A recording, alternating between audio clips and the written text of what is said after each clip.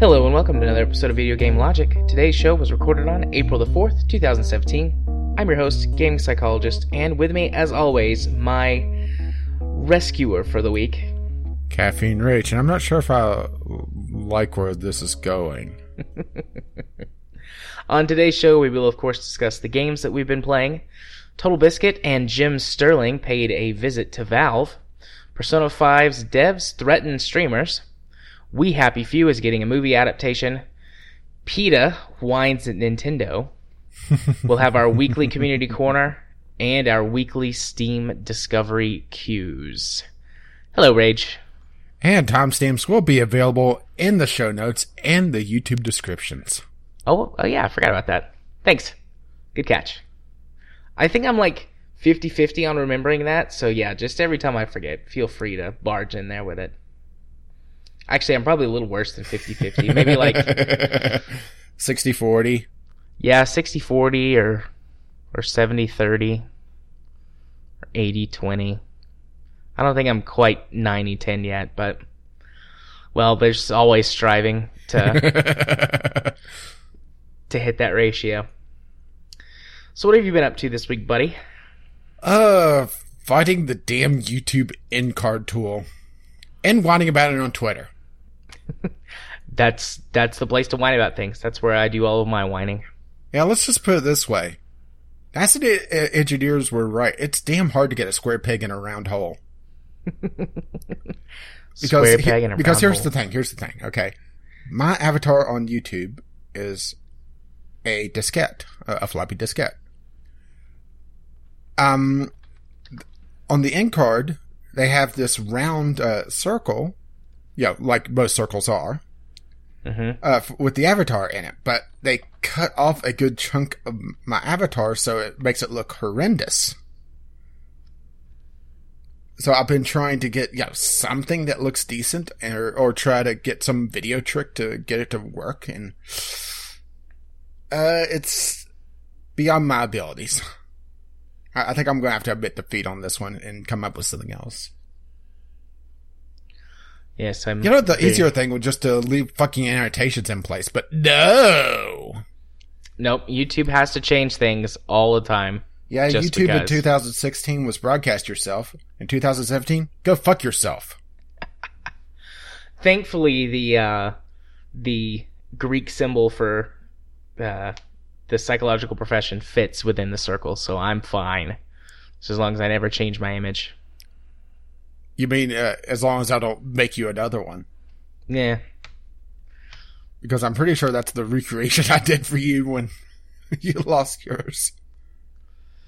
No, I think that's the one that... I know I had to rebuild your avatar because you didn't have the files whenever I was doing show assets. Yeah, and then the one that you made was better than the one that I used, so I used yours instead. So yeah, that's how that came about. But I'm never going to change it, because I don't change things. I have problems, man, with change. You have problems with actually doing things.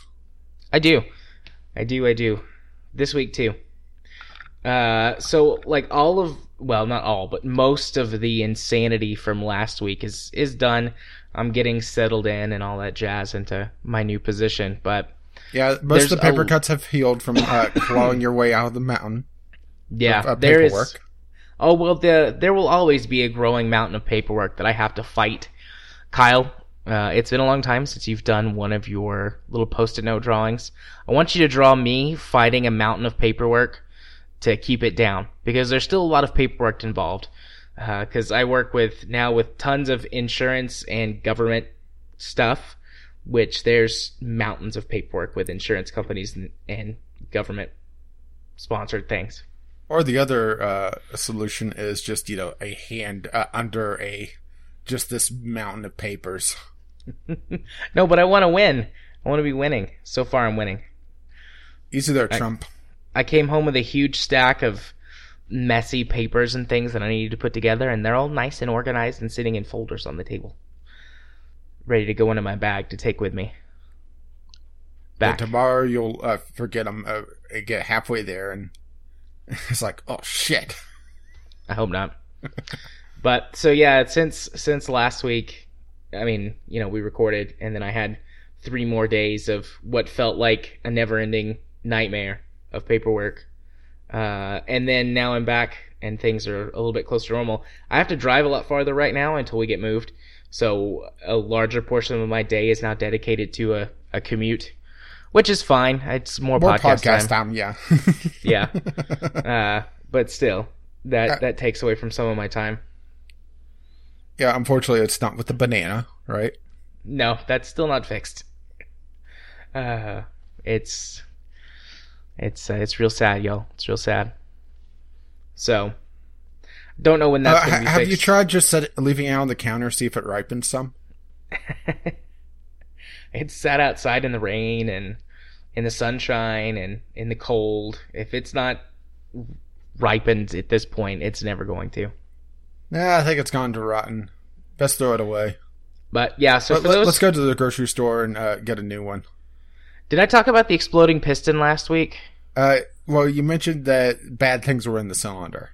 Yeah, one of the pistons basically exploded. Okay, I'm not a mechanic, but that doesn't sound good. Yeah, I mean, I realize that there's a lot of explosions in the cylinders, but usually the piston should be below the explosion, not the thing exploding. Yeah, explosion, I guess, is the wrong term. It sheared and sprayed metal everywhere, so it wasn't like an actual explode. Like, nothing dramatic happened, like shooting the piston through the hood or anything like that. I have actually seen that happen before. That would have been humorous, and you should have uploaded that to YouTube if it happened. That would have paid for your repair work. Yeah, but so we were just gonna replace the engine, because we thought, like, the amount of labor that's gonna have to go into pulling the engine, pulling out the piston, checking the cylinder, seeing if it needs to be lined, replacing everything, like, that's $1,500 or more. And we thought it would be cheaper to find like a remanufactured, rebuilt motor, but no, it's not. When you drive a sports car, things like that, when you drive a sports car that's not a Mustang, things like that are incredibly expensive. It's like $3,000 for a remanufactured engine, $5,000 for a new one. So we were like, yeah, we'll just fix it, but fixing it takes a lot longer. So it's still not fixed. Shit's fucked up, yo. It is. But, so yeah, I guess this will be a nice transition to games. I have not had hardly any time to play games this week. And you haven't played too many either. So this might, if we don't get sidetracked, this might be the shortest game section we've had in like 2 months. Don't worry, I'll make for next time. Well, a lot of my game time was eaten up by finding the YouTube in-card tool, trying to make that look decent and failing miserably. Yeah, which, yes, I realize. If I don't make it look decent, then it fits the rest of the content on my channel, but still. Oh, and beyond that, I had I can't really call it a failed Sunday sampler. I just had one of those weeks that everything I tried just didn't click with me, and I didn't have anything really in reserve to fall back on just yet. Yeah. Which, happens. The thing that I had new that was, interesting was another visual novel, but the thing is that I just didn't have the time to do it because visual novels take a long time for me to do a Sunday sampler on. Even, the first impressions, I usually like to get through most of, if not a complete storyline. So, that's usually several hours.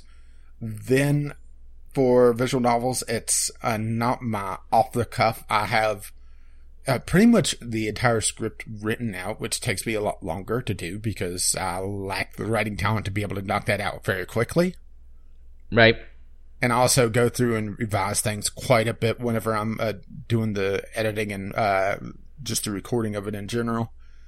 So I would say a visual novel Sunday sampler takes me a good 2 to 3 times longer than the usual Sunday samplers, even, from start to finish. And I just didn't have the time for the visual novel. That, and I honestly didn't want to have 2 visual novels in a row. So really a lot of my gameplay that I did that I could actually talk about, because I did set up a Roller Coaster Tycoon 3 this weekend, and got that working, because that requires a little bit of finagling. Particularly, getting the graphical settings working correctly, because it's an old game and it does odd things with modern hardware. Let's put it this way. If you turn the bloom on with the incorrect video cards, everything has this kind of nuclear glow to it. Well, that goes well with all of my playing of Fallout here lately, so. Well, unfortunately, I can't make the water green, otherwise it would kind of fit. But I did have a couple of games. I played a little bit more of Varia. I played most of the free single-player content. I've unlocked one of the paid campaigns just with the free currency that they gave me. And the free currency is given on a login bonus, so yeah, that's actually really nice of them. Like I talked about last week, Varia is very, very generous. And I played a little bit of Varia online. I have to say, well, I tweeted this out. A victory at Varia feels so much more satisfying than anything I ever did in Hearthstone. Bar none. And it's mostly from the fact that there's not a single I win card. Looking back at the gameplay overall, for the couple matches I did, it was, my victories were I outmaneuvered them, or I had a superior tactic, or I did something that wasn't just a single I win card. Which is really refreshing, because Hearthstone, I'm looking at the upcoming expansion that comes out this week. And I see so many pretty much I win cards, or just complete turnaround cards. After playing Varia, it's kind of off-putting, to be perfectly honest. Yeah, I still need to play Varia. I think you would like it. Granted, the games are a lot longer, just because of the tactical nature of the board. And I think the turn timer is a minute 30. I know it's a fairly long turn timer, but because of all the maneuvering and everything, it has to be, really. But it has some interesting elements. The closest that they ever really get to Hearthstone would be the Pandora mode, which is essentially their answer to the arena. And that is, they do have kind of I win cards in that in their treasures. Did I talk about the Pandora mode last time? You mentioned it, but I don't think you really talked about it. I don't think you played it. I played through a practice run. They give you a free practice run a day, and or at least it seems like it right now. I haven't played it enough to be able to go through it, because Pandora takes a long time to go through, because you're drafting the deck and then you have at least 2 or 3 matches to play before you run out that run. But it's done just like Arena, where only this time you have a choice out of 5 cards for each draw. And on choice 10, 20, and 30, instead of having 5 cards, you have 3 cards, and these are your treasure cards. These are absurdly powerful treasures that are probably the closest that they ever get to a Hearthstone I win card. But even then, I haven't seen anything that is a definite game winner, that not without proper setup of the board, which is where the entire game really is set apart from Hearthstone for me. It's just that board. But as you play a Pandora game, as you go through the deck, you draw shards of Pandora. Once you draw, or once either person draws 5 shards total, which the shard, once you draw a shard, you also draw another card, so it doesn't rob you of your card draw. Pandora awakens, and then the treasures that you pick during your draft is shuffled into your remaining deck. And also the Faria Wells that are on the board that you have to capture to gain extra Faria dries up. And the Faria treasures are very, very powerful. For example, the one that I used a fair amount was a 6 damage with anything adjacent to it taking 3 damage, which 6 damage kills, I would say, about 2/3 of all creatures. Only the most powerful of creatures are able to survive it. Okay. So, yeah, a very, very powerful ability, but it requires a lot of land to power it. And that's the trade-off, and it's also a fairly mana-intensive card to use. But one thing I have noticed that I didn't really pay attention to originally was the difference in health. In that the gods, your playable character, instead of 30 health, like in Hearthstone, you only have 20, so it really, once you get to the point where you're dealing damage to another god, that's pretty much game over. That's the end game. As a matter of fact, the game that I won, I didn't do any damage to him. I got him essentially in a checkmate position, and he surrendered. And this was because I put a land that I controlled so I could summon things on it adjacent to his god, and he realized he was fucked. And he also had a 9/9 right there at him. Nice. But like I said, that is outmaneuvering him. That's seeing a hole in his defenses and exploiting it. And that's why I really liked Faria, and why I still like it. They are also, like I covered before, very generous with their cards. Going through the single-player content, it feels like I'm actually competitive because I've gotten enough cards to be able to do things. And combine that with being able to go multicolor to have a bit of flexibility, which I was a little confused on what the difference between yellow and blue, because they're both movement colors last time. I played enough now that I found out that yellow tends to have flying and haste creatures. Flying is single tile movement, but they can move over water.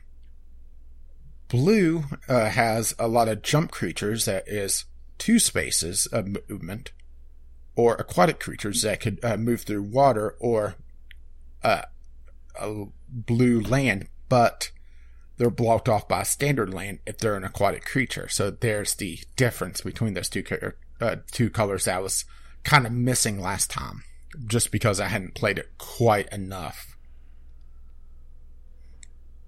But any questions about Faria? I don't think so, at least not until I play it. I mean, like I said last week, you pretty much just sold me on the game. I just have to find the time to play it. Yeah, but I'm really looking forward to...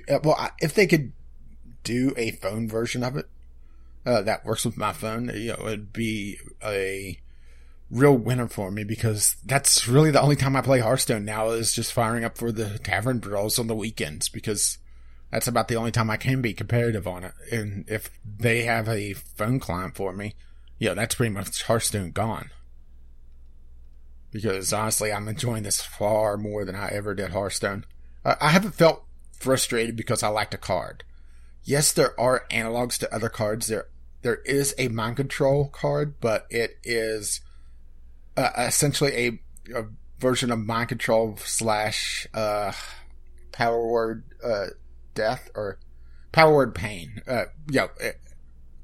2 attack or less, you're able to mind control it, but it's also a very expensive card. There's a version of polymorph, but the thing is that the polymorph you may not want to do because it creates a frog which has a jump ability, and it's a 2/2. So it's still a viable creature, and if you're able to buff it, you're able to take that and turn it against them. So it's one of those things that there's yes, there is the analogs to a lot of Hearthstone abilities and a lot of Hearthstone mechanics, but it's changed enough that I feel competitive, even with my limited card set, and I've only gotten 1 legendary so far. And even the legendaries, Well, here's the legendary I got. I got a green legendary. I blank on her name, but she's called the Relentless. Every time she dies, she goes back to my hand, but she gets a buff. At the first time I summon her, she's very expensive for her price. Second time I summon her, she's about average. And then beyond that, she's a very, very cheap creature for her attack and health. So it's one of those cards that you kind of want to sacrifice in order to get it again to get that buff. It's a very interesting mechanic for a legendary. And that's what the legendaries tend to be, is just interesting mechanics, but not instant wins. Right. And there's still ways to get rid of that card. You could incapacitate her, you could frog her. You could just block her off, so you're having to sacrifice her yourself and you're not getting her killed. Which makes it so that you're wasting a lot more time to build her up, because that's the thing about that legendary, is that it's a build-up legendary. So there's a lot of interesting mechanics going on. Yeah, it sounds... I love the strategy aspect. I love that it's not so much about having the right card at the right time. I mean, I suppose if you go up against somebody that just has way, way, way better stuff than you, then it would be difficult to win even with better strategy. But in general, being able to... that, at least just yet, because I've looked at some of the cards in the crafting mode, which I've finally unlocked, which the crafting mode's pretty much like Hearthstone. You're able to disenchant cards that you have, well, in this case, more than 3 of, because that's the amount of cards that you could multiples you could have in a deck. Except for legendaries, which is a single card. But I haven't seen anything that is truly a I win card. Right. And that's the huge distinction, is that Hearthstone, it feels like, it feels almost like an anime of a card battle game. Aha, I've got you. I've activated my trap card. Now go fuck yourself. You know what I mean, though? That feeling of, oh, well, I have this one card, and that's going to win the battle for me. In this, it's more trying to march across the field and taking land, taking territory, and building up your, essentially your army. And the fact that they're also going to have co-op stuff in the single player is going to be really interesting. And just the fact that the single player is so generous. I mean, I've called it generous several times, but that's the fact, is that the chapter of the single player that unlocked with the free premium currency, it was 4,000 gold normally, which is the normal currency that you get, which is probably, just doing the daily quests would be about a week's worth of content, or a week's worth of stuff. But you're getting that back exactly with just the chests that you get, the essentially the booster packs. And then you get a little bit of extra gold on top of it. And this is on top of be able to do the your dailies in that mode, and the single player objectives, which are completely separate, which also give you things. So it's one of those things that you don't go immediately into the multiplayer. You spend probably a couple days just in single player, getting a feel for the game and going through the single player content, get those booster packs to unlock a lot of stuff, and to boost your level, to also give you the formulas to kind of the blueprints for various decks that you could then modify. You don't have to use a formula. It's just one of those, it's their version of the starter decks. Right. And it gives you more of an idea of what to do, or different interesting mechanics. But that's also where the single player is teaching you.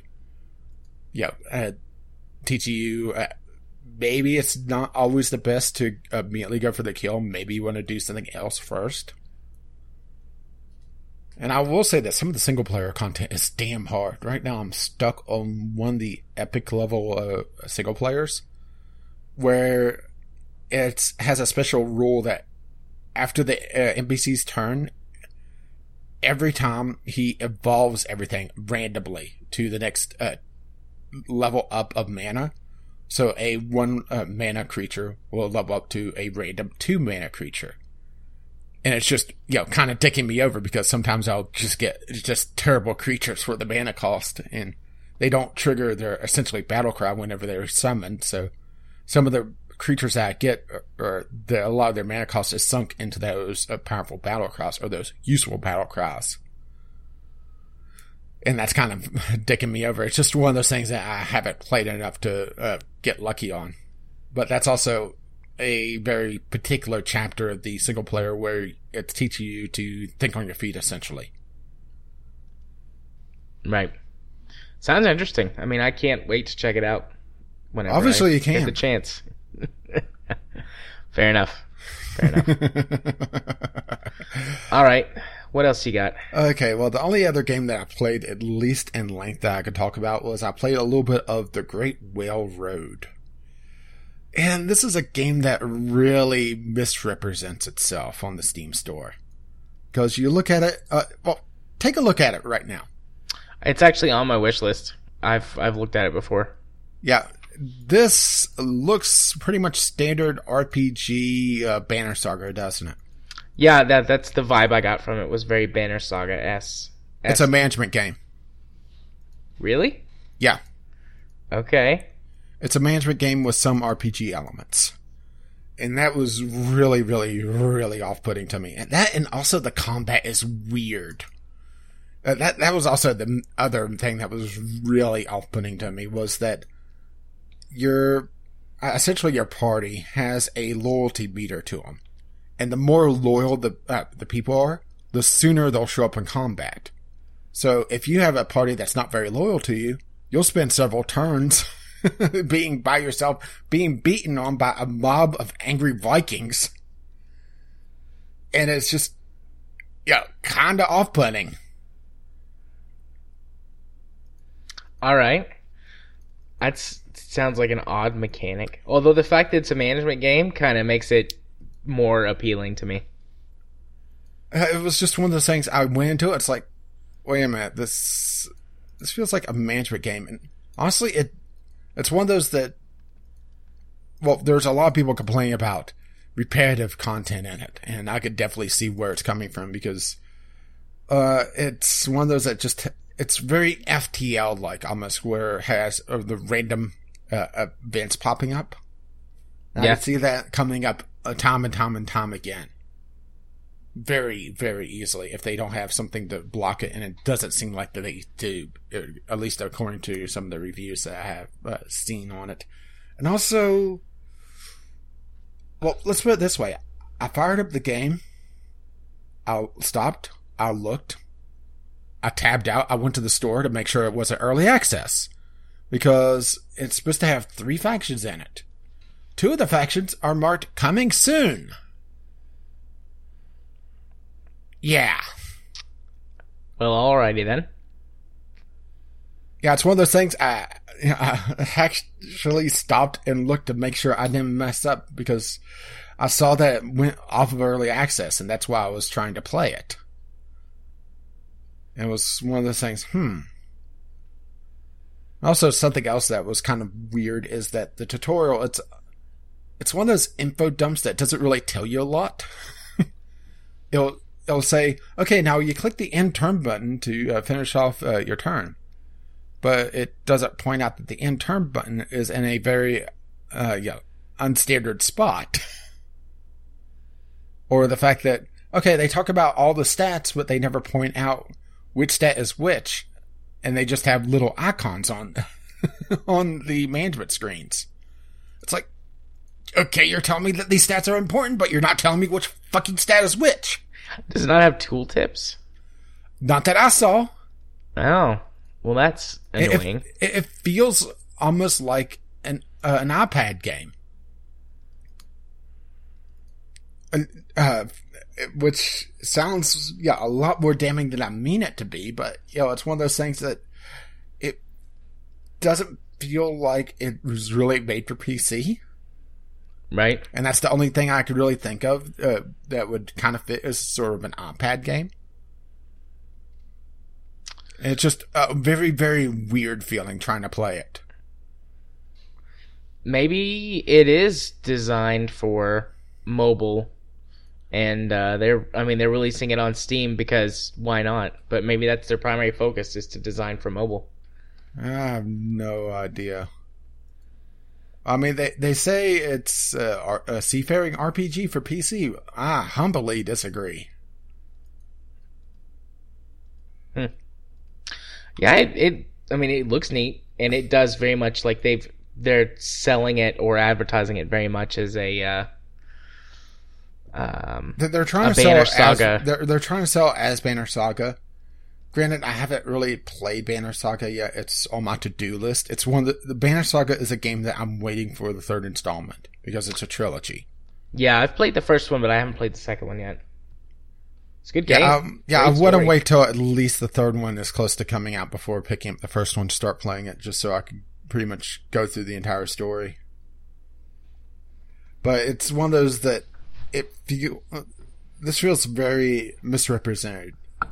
And if they showed what the game actually was a lot better, if they were showing that you were trying to manage essentially a settlement of Vikings instead of talking about the story aspects of it, then I would have went into it with a lot different mindset and wouldn't have been quite as put off. Granted, they are patching this game like crazy right now, so maybe in a few weeks I'll try it again and just see how it does. But it just has a lot of strange design choices. Right. Okay. Which sometimes strange design choices work out. This time it doesn't feel that way. Yeah. They may have also released it too early into early access. Well, obviously, if 2/3 of the factions are not available. Well, what was it? Didn't 8-Bit Armies, didn't they do that? Or did they release multiple versions of the game that all work together? I think they released multiple versions of the game that work together, if it's the game I'm thinking of. I know that there was one that they released a bunch of different versions that kind of linked together into a more massive game. I think it's 8-Bit Armies. A quick Steam search will. Yeah, because there's 8-Bit Armies. Yeah. Here we go. 8-Bit Armies, which is the original, like, modern military stuff. And then there's 8-Bit Hordes, which is, I think that one's fantasy themed. I think it's like orcs and medieval stuff. And then there's 8-Bit Invaders, which is sci-fi. And you can play all three multiplayers mesh, so you can be whichever faction you want for multiplayer. So it's kind of modular. Like, together they're the price of it's $45 if you bought all three, but each of them individually are $15 if you really only care about one of the factions.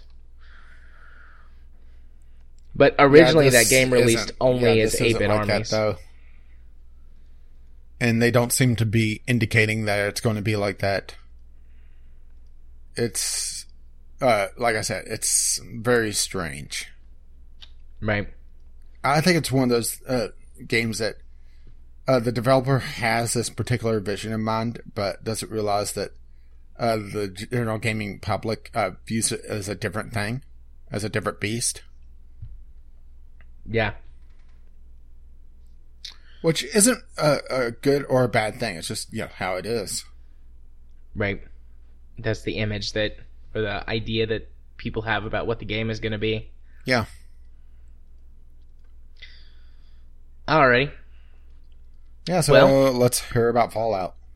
Yeah. So the only game I played this week, I did play some more Fallout Shelter, but like logging on once or twice a day to check on things. Like, no more fun, interesting stories happened. I'm mostly just training everybody in Fallout Shelter that goes out into the wasteland so that they'll be better and can get better stuff. I'm just saying they're playing my plot, my overthrow the Overseer while petting my kitty. And running on the treadmill. Right now you're training in the endurance room so that you have more health. Maybe I shouldn't do that if you're going to try and Well, I am second in line, right? Overthrow the Overseer. Wouldn't Katie be second in line? I guess we'll have to ask her. You two can fight about it. She's got power armor, but you've got a Gatling laser still. Cause you still have the best weapon, but she has power armor. So yeah, but she's also fucking brutal. She is. She's killed again in RimWorld, by the way. Wasn't a colonist, at least.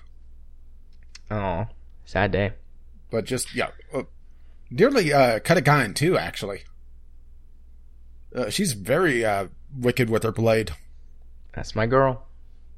Yeah, she has a sword. Anyways, though, so mostly what I played this week was Fallout 4. Just exploring the wastes. I'm level... What level did I get to? 14 or 15? I have done no quests beyond the very first initial quest that it makes you do once you leave the vault. And the settlement quest, like, that teaches you about building your settlements up. And then I just picked a direction and started walking. And I've come across a few interesting things, which I'm pretty sure come from mods. I didn't explore the entire map before, but particularly the area around where you start, I did. And I don't remember any of these things. So one of the interesting things... Do you have Wild Wasteland on? Yeah. Okay. Yeah. Because that's always the best way to play Fallout, honestly. You find some cool stuff. Like, was it New Vegas that had the Indiana Jones reference when he's in the fridge?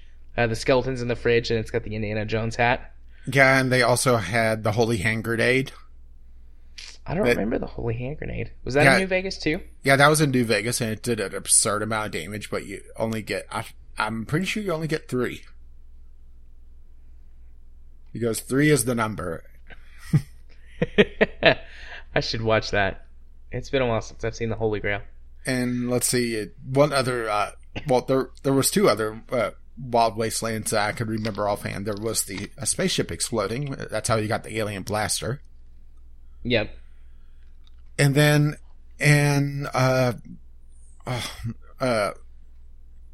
shoot, I'm blanking on the name of the expansion. The essentially Aperture Science one.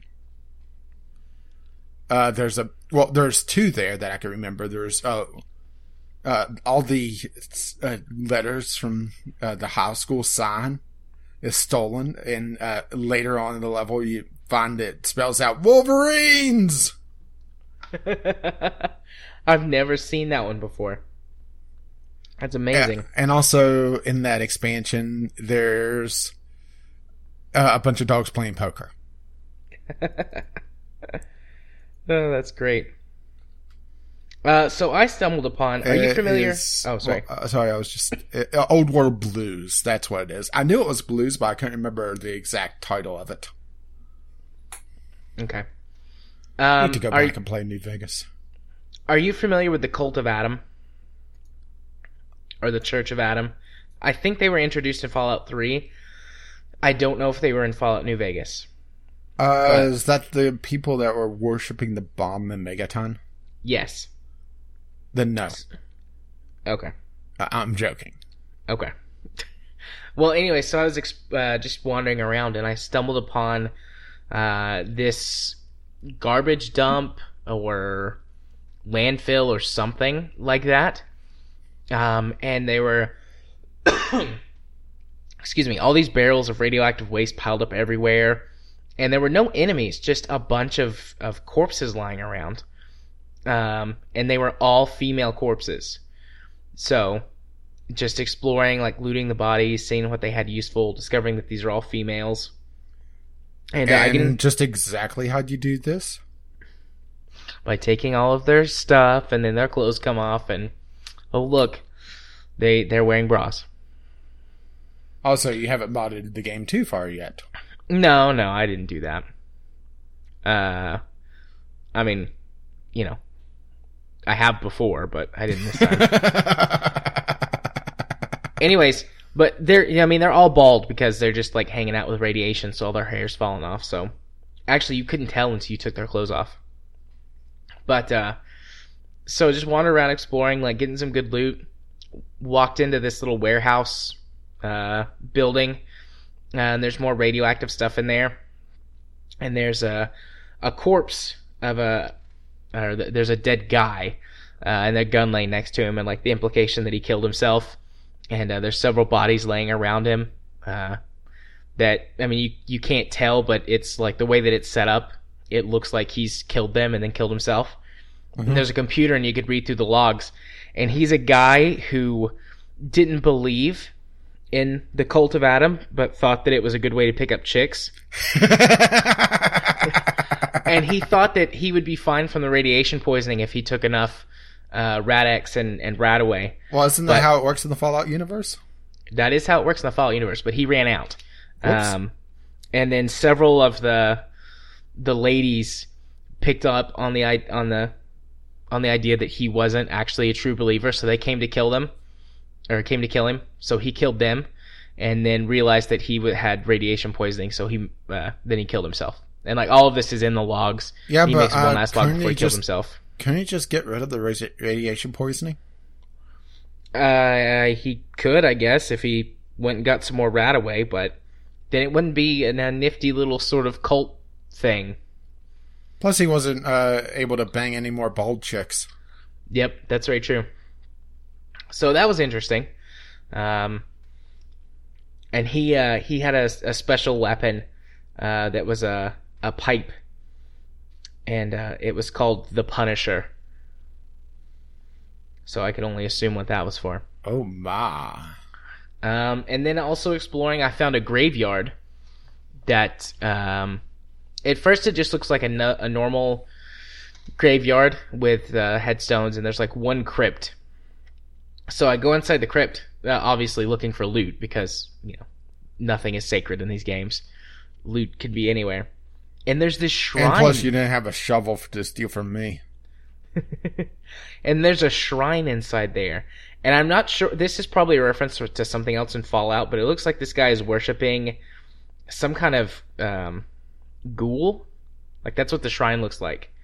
And I'm exploring, or like looting the place, and I trip some kind of alarm. And these two raiders come out of nowhere, and they just start screaming like, get out, thief, get out. And I don't leave, so then they start shooting at me, and I kill them, and I loot their stuff. I still don't know what the reference is. I meant to look it up in the wiki and see if it's actually a reference to something, but I haven't done that yet. So those are my two most interesting finds in my travels. Fun times. I mean, yeah. I don't really have a lot to talk about in Fallout 4 because I haven't played it yet. It's on my to-do list. Yeah.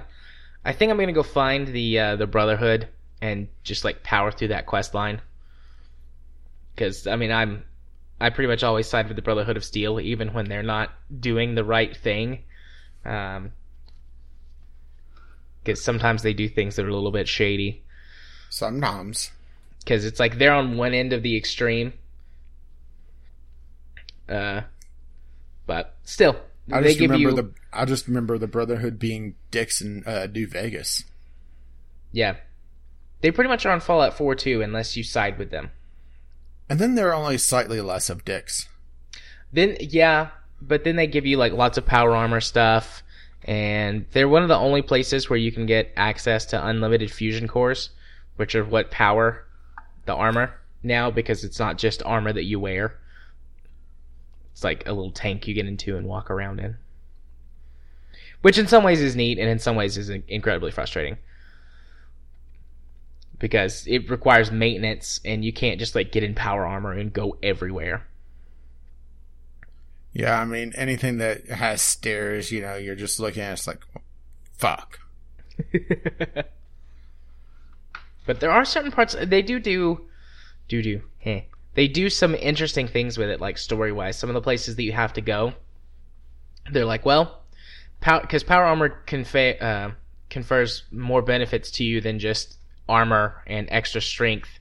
It's got like you can go underwater in the power armor indefinitely, and you can it has at least until your power runs out. Then it becomes a coffin. Then it does become a coffin. Actually, you can still move power armor without the battery, but it's very, very slow. It's like a manual pneumatic system lore-wise. It's like, oh, your batteries ran out, but you can still limp this thing home by cranking all the hydraulics yourself. Get on push. But the power armor has like a really high radiation resistance and flame resistant, so certain places that you go for quests, it's like, well, you should probably take some power armor if you have it, because it'll make this a lot easier. Otherwise, this is going to be very painful. And you're going to become a mutant from all the radiation. I like the way radiation works in Fallout 4 compared to other games, the other Fallout games as well, because before, in the other Fallout games, you have basically a health meter and a radiation meter. And as you get more and more radiation, more and more bad things happen to you until you eventually die from radiation sickness. But in Fallout 4, it basically just takes away from your health bar. So the more irradiated you get, the less health you have. Which kind of works. Yeah, it lacks some of the interesting things that you can do from the other Fallout games, but it makes it much simpler and easier to track. So yeah, it's like, oh, well, I only have just a sliver of health. Time to take some brighter away and stop banging bald chicks. Yeah, maybe if he put on power armor, he'd be okay. I don't know how he'd bang bald chicks through power armor, because I think if you cut a hole in it, it would kind of defeat the purpose of the power armor. Simple. He brings them in with him. Power armor for 2. Oh my! So yep, that's all. Power armor's rocking. So yeah, that's all the games I played this week. Fallout 4 for like 6 hours. It's probably gonna be like that. I don't know. I'm gonna try and intentionally play a couple other games this week, just so that I have more to talk about for the next podcast. But I really am sucked into Fallout 4, and I wish I had like 50 hours to just sit down and play it. But it is kind of nice to just play it for like an hour and a half or 2 hours at a time. And it's like, all right, I've completed what I set out to do in this play session, and now I'm going to stop. Like, there's this weird sort of...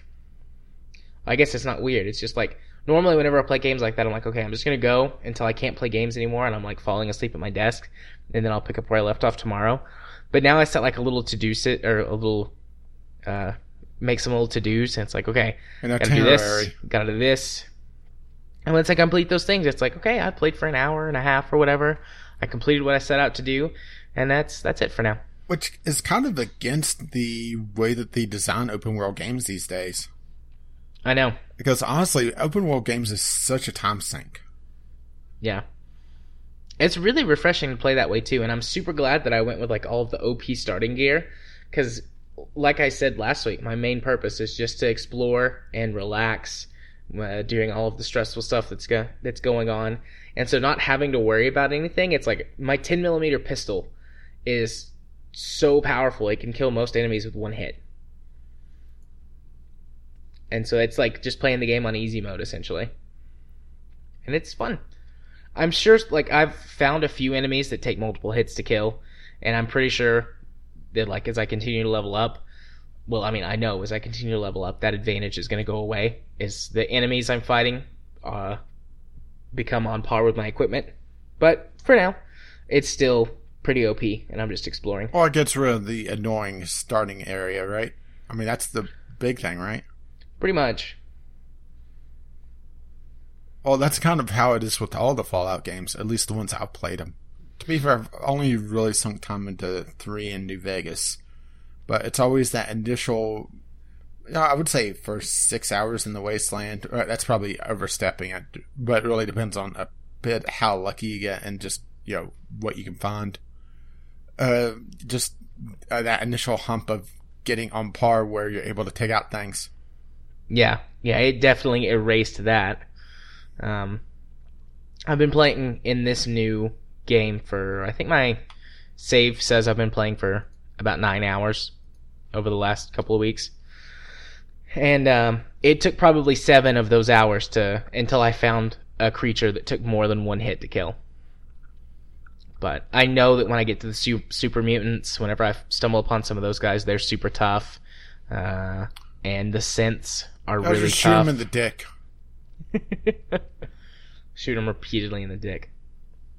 Oh, wait, that's what I've been doing in Halo. Yeah. So yeah, like I said, those are all the games I played this week, or all the game I played this week. So much for this being a short games we played. Yeah, I know. We stretched it out. We didn't make it to an hour though, all the way to an hour on games we played. So it is shorter than the last few. Yeah, we'll have to fix that for next week. Yeah, I'm sure. I mean, I only have a few games in my library that I can play. Yeah, only one or two, right? Yeah. Okie dokie. Well, unless you need a break. I'm alright. The question is, do you? Might as well. I need to fill up my water. So we'll take the elevator down to the news section after this. I need to get some more elevator sound effects.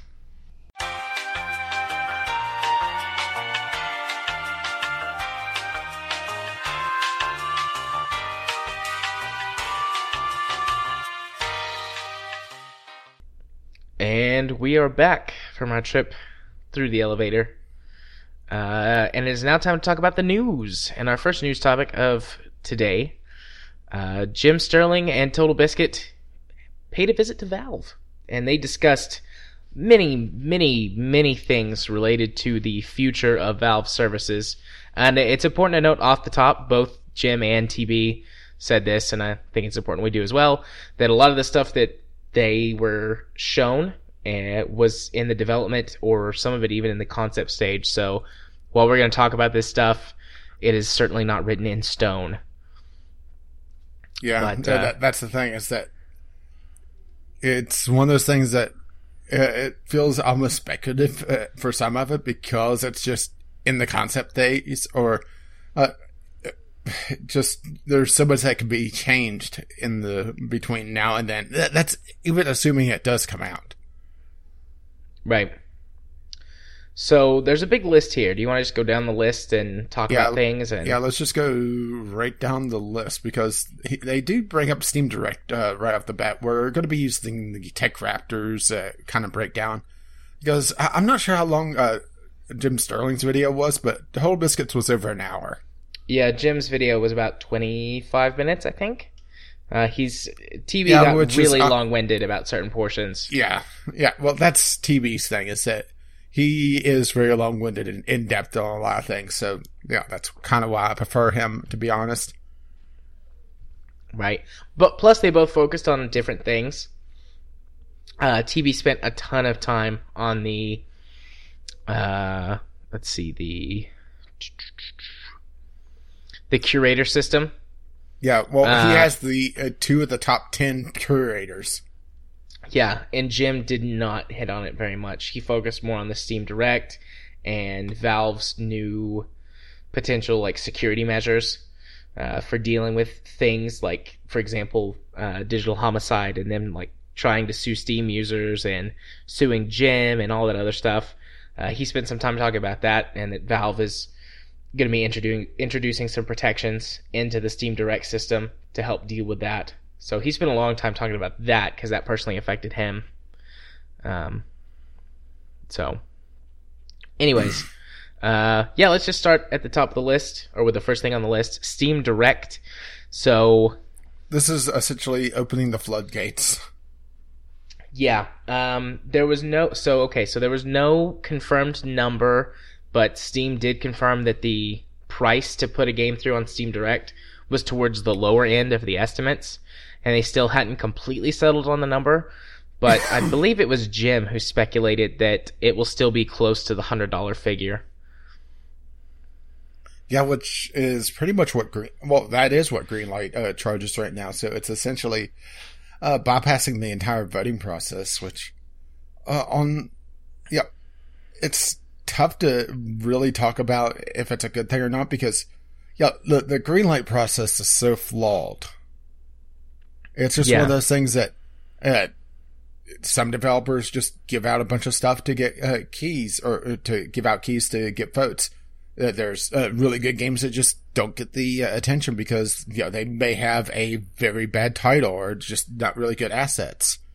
Or they're just in the concept phase when they originally put their stuff on Greenlight. And that's the thing, is that there's a section on Greenlight for concept. And, people look at the concept stuff and think, well, this doesn't look done. Well, no shit. Yeah. So I'm reading through the TechRaptor article, and they did do a couple things that don't quite understand why. They've got some of the things related to Steam Direct down here in this good, the bad, and the fake. Because I'm about to mention the fact that Valve told TB and Jim that they actually employ, or they're going to begin employing a company that is going to check all Steam Direct submissions to ensure a certain base level of quality control. Like, does this game have an executable file? Does this game have directly stolen content? Does this game have assets that load properly? Does the game, even if it has an EXE, will it actually load on a variety of different machines and things like that? Yeah, what's the fact that this isn't the standard now for Steam? It's sad. Yeah, it's very sad. There's a lot of people that have different varying ideas on where Valve should step in on just what they cut off on Steam. But I think a baseline should be the game fucking runs. Yeah. I mean, it's hard to argue below that, right? Yeah, like minimum to entry, your game must actually work. But, I mean, has been tons of examples in the last year or two of games making it on Steam through the Greenlight system or whatever, and they don't even launch. Or they have viruses in them. That's another thing that I think it was Jim. It might have been TB that said that their new QA team was going to ensure that there were no viruses. I've never heard of a virus getting through. I have seen a couple where the game didn't have an ending. There was one where a YouTuber was doing a Let's Play of a early access game. Or it wasn't early access. It was actually a full release, now that I think about it. A new Greenlight release. That he got to a certain point in the game and just had a black screen and said, essentially saying, we'll finish the game later. No indication of that whatsoever on the store page. Fun. No, I've actually bought a game on Steam that had a virus in it, and whenever you installed and launched the game, the virus went out and corrupted many files. I think I've mentioned it before on the show. I didn't recall that. It was. I may have just blanked on it though. Yeah, it's a. I don't know if it's still on Steam or not. I can't think of the name of it, but it was a train sort of battle game where that you. It was a real time strategy game where that you had to build like war trains and things, and that was how you moved everything around the map. But when you launched the game, it launched the virus, and then you had to go through and fight a virus. Rail Wars? Is that what it was called? I don't know. I could spend there some was time an trying to anime hunt called it, Rail Wars, but it's completely different. Yeah. I think that game's been removed from Steam, actually. I'd be surprised if it hadn't been. I mean, it sounds familiar. It's just one of those things that, well, we've been doing this show for a while, so it's kind of all blended together. Yeah. Yeah, it was like I think it was an older game that had been remastered and put on Steam. And I was one of the first people that bought it because you know how I am about trains. And discovered it had a virus in it. And immediately reported it and all kinds of stuff. And it was on the store for a while after that. The devs claimed that they had fixed it, but more recent purchases, people were complaining that the virus was still there. So I assume it's just been removed from the store at this point. Yeah, I'm just shocked that the standard, it wasn't there in the first place, to be perfectly honest. Yeah. So, Direct, interestingly, in the article, Direct gets huge coverage, but it's honestly not the thing that I'm the most interested in, because we've known about Direct for a while, and there's still plenty of speculation. I mean, basically all they said was like, yeah, we're going to have this QA team so that now that games can just be listed willy-nilly, we're going to guarantee that they will at least run and don't have viruses. Well, that's the thing, is that a lot of Direct requires a lot more of the store to function a lot more smoothly, because that's where we got the discovery queue segment from. Was kind of poking fun at just what the discovery queue shows. Yeah. So something else that they put here in the section about Steam Direct that I think is fascinating and I think deserves its own segment in the article, but that Steam is basically gonna open up the floodgates on all of their data on like who buys games and why. Well, not their sales data directly, but no, but everything else basically, so that you can see why a game is being recommended to you. And I'm sure there's going to be a lot of collectors and things like Steam Spy, Steam Charts. Like we'll be able to incorporate that data. You could already hear Steam Spy salivating over this. Yeah, it's pretty exciting. I'm actually really excited about it too, just to see. Like I've always wondered, like why did this game show up? Because about the only thing you can tell is it's like because it's similar to this game that you played. I think that shows up already, and I think because your friends play it, but. Yeah, still, just kind of with at least a couple of my friends idling, that doesn't exactly sell a game. Yeah, so, but it would still be nice to basically open up the hood or pull back the curtain on a lot of that stuff and see how their algorithms work. Just honestly, for me, it's just morbid curiosity. I'd take some time to look at some of that data just for fun. You'll just sit there and go, "Yep, that's data." Nobody said anything about this so far, but it would be interesting if you could go in and kind of view your own reports and get different like statistics and things on what you purchased and like see what they predict you're going to purchase. Like not just why, but like see what they think you're going to do. I'd love to be able to go through all that stuff. I'm sure you could data mine that out. I don't know if that'll be available to you when if I look at mine, it would be like, I don't know. I don't know. You have so many games. I mean, what the fuck is this? Why do you have this? Yeah. Let's take another quick pause. The kid's in there crying. I don't know if you can hear him or not. I've heard something in the background. Yeah, I thought he might stop after a minute or two, but all right. Everything okay? Yeah. He just kept saying, "I want my bunny." I was like, "Your bunny's right here, kid." And he was like, "Okay." And then he rolls back over. I want the other bunny. Oh. Okie dokie. Anyways, back to it. So, yeah. I kind of, like, stopped us what I thought would be a good transition point to move on to the next section, but is there anything else you want to say? Not really. I mean, Steam Direct is still very much a question mark, and it really depends on a lot of these other systems working, depending, if it is a good idea or not. So let's dive into Explorers. Okay, I'm really excited about this idea. This is the idea that I really like, but at the same time, I would really, really prefer it if they offered a discount, because it sounds like they are not. What it is essentially a list of games that didn't take off and didn't meet a certain sales expectation. Now, granted, where this sales expectation comes from is a good question, because are we going to be talking, Square Enix? Well, we expected Tomb Raider to sell 20 billion copies. Yeah. So TV implied that the Explorers program was something that you had to sign up to. Yeah. It's going to be a sign up or opt-in program. At least right now, that's what they're conceiving it as.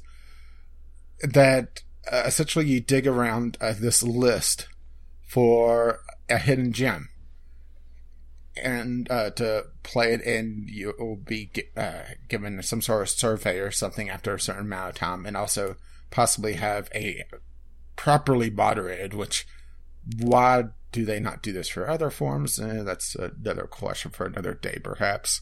But a forum to talk about these games and try to organize playing together for multiplayer games, and trying to find the hidden gems of Steam. Right. So the Explorers program right now, in their current conception of it, is one of the perks that you get for it is that you get a refund that doesn't that basically is like you can refund this game no matter what, no matter how many hours you played it. Yeah, no strings attached. Which is huge. Yeah. Because for a lot of games, the 2-hour mark is not it. I mean, granted, are they saying no strings attached to the game that you're getting off the Explorers list or for your account? Because that's two very different things. Yeah, so far that hasn't been mentioned. I assume that it would be just one of the games that you've purchased that was an Explorer title, but I think that would be a good perk or incentive to get people to actually participate, is you could get rid of any game, refund any game. I'm thinking I'd refund No Man's Sky. Yeah, I was about to say, and the ownership of No Man's Sky just plummets. I'm sure plenty of people would sign up to do that just to refund No Man's Sky. I've got to imagine that they think, or that they could see that coming. So that's why I guess it would probably be limited just to the Explorers program games. But still, I think that would be a good perk. Yeah, I would like to see, assuming that they don't do this already, but your Explorers list, depending on how they generate it, have some sort of discount on it. So yeah, it's not, here's a list of full price games that don't have a player base whatsoever. Give me a 25% discount. Give me a 50% discount on these things. Entice me to play it. Yeah. Maybe that's just me being a cheapskate. I don't know. No, I think that they need more incentives like that. Like, whenever I was listening, particularly to TB talk about this, because he spent a long time talking about the Explorers program, I kept thinking, what a good reward would be discounts or free games or some sort of point system like, you play an Explorers game and you get so many points, and then when you get enough points, you can basically buy or get games for free on Steam with those points, or use the points to purchase games and things like that, or even like direct deposits to your Steam wallet. Although some of those things might conflict with different laws and things, because at that point, if they're actually paying people, then they become some sort of employee relationship. So maybe just like a coupon for a free game or something like that. Though that would be an incentive instead. But still, something like that. I think that would be a good system. There was also talk of having like special badges and other Steam sort of visual perks for it, like emotes and things. And those are pretty neat. Those are kind of secondary for me. I mean, I would appreciate the badge and the Steam level just to get more trading card packs. But I'm getting them pretty regularly now. I've gotten my Steam level like close to 30. And I get one every 2 weeks. Yeah, now. Mine is pretty much 9 days, like clockwork. Yeah, mine's occasionally I'll get a 10, occasionally I'll get an 8, but it's usually 9 days. Yeah, mine's between like 12 and 16 days, I think. So roughly every 2 weeks, I get a trading card pack, which is nice. But anyways, actually, I had 2 in a row, like. Within like 3 days, I had 2 trading cards, but that's like an anomaly, I never had that. Yeah. Within I've also 3 days, only gotten one foil out of something like 30, 35 booster packs. I've only ever had 1 or maybe 2 foil cards total from booster packs and from just getting trading card drops. I've gotten quite a few foils, but then again, I've also gotten a lot more cards. Yeah, you've got a lot more games. Yeah, right now I'm eligible for 1,015 booster packs. Or games for booster packs. Nice. But the thing is that that number doesn't seem to really have an impact on just how often I get the cards. I've gotten them at pretty much the same rate since I've started keeping track when I hit level 30. Which is interesting. Yeah. So Valve also, it seems, has some sort of intent of using the Explorers program to kind of serve as a pseudo replacement for Greenlight, relying on the community to sort through the games, but doing it a little more properly by like giving them incentives to do so and hopefully curtailing. Well, I mean, they are taking steps to curtail the sort of business, and I make air quotes with that. Well, what I'm seeing the Explorers program as basically just a hotbed for YouTubers to find just hidden gems to start up recording on. Yeah. I'm just excited to find hidden gems. I mean, I've got a large Steam library, and a lot of the games that I purchase to trade trading cards for, or, it's like, oh, it's all these games that I've played before and I want to have, or all of these games on my wish list that are really cheap and I'll buy them and play them. But, the times that I really find those hidden gems, it's like, oh my gosh, this is a game that I love and I will play this for a long time. Like gyms for me like Factorio and KSP, because at the time, you know, especially for KSP, I was not connected to a community. I just happened to stumble upon KSP organically, and it's like, holy crap, this is one of the most fun games I've ever found. And so that sense of discovery, which I think that's why they call it the Explorers, like you're exploring games, trying to discover things. Like, I love that feeling, and so a program that's designed to help me get that feeling a little more, like get my high. Ooh. But I'm pumped my for big that. thing is just, how do they generate the Explorer game list to begin with? That's going to be, where it makes or breaks this entire program. Yeah, because if it's just sort of a weird new spin on the discovery queue, then it'll be garbage. But if it's a curated list of games that meet certain criterias, then it'll probably stand a better chance of being successful. And hopefully it's the second one and not the first one. Yeah, so moving on to curators. Yes. Something we've completely neglected for ages. Well, I mean, the truth... honestly, with all the talk about them changing the curator system, it hasn't really incentivized me to go in and spend the time to catch it up. No. I mean, honestly, the current curator system is just stupid. TV went on for like 30 minutes of his video about the curator system. And like you said earlier, of course he would, because he's got he's got the number one curator and then like another one in the top 10. Or 8. Yeah, I think the frame rate police is... Last time I looked, it was in the lower portion of the top 10. Okay, so yeah, like the top 5? Well, it was... I meant lower as in the second half. So. Okay. How do you just view the curators on Steam? Well, I'm just searching on Google to find them. Okay. Let's see. I'm not seeing the frame rate police on here. The frame rate police may have dropped. All right, top curate. Here we go. Top curators. TB is number 1. Yeah, the frame rate police is number 11 now. Okay, so they're just outside of the top 10. Yeah, they've dropped, but still 116,000, with the next one up being RPG Watch, which is 122,000. Yeah, so... But TB has pretty much... Well, he has almost exactly double of PC Gamer, which is the number 2 curator. Yeah. So, the curator system, it's just awful now. It's just bad. And that's one of the reasons it's time consuming to go in and do it. And the fact that it just sucks is one of the reasons that I haven't gone in and worked on it in months.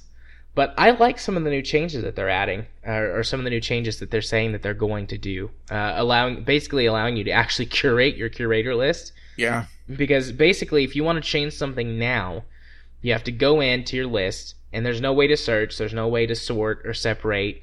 It just goes by most recent to oldest, and you have to just go through the entire list to find whatever it is that you want to change. Click on the thing, go in there, make your change, save your change, and for any changes you have to make, you have to do that for each individual item. So, for us, like, our purposes for our curator list was just to like list the games that we've talked about on the show before and have recommended for sales and things like that, and just say yes or no, here's why, basically.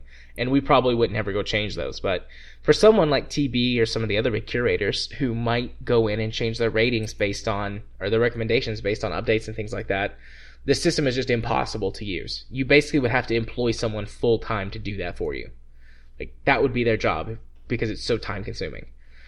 But now they're saying that they're going to add search functionality, and I believe TB suggested ways to sort through by specific tags that you create for your curator system. Yeah, and he also talked about essentially a subsystem of the curator. He called it essentially buckets, where you could sort a bunch of games into this.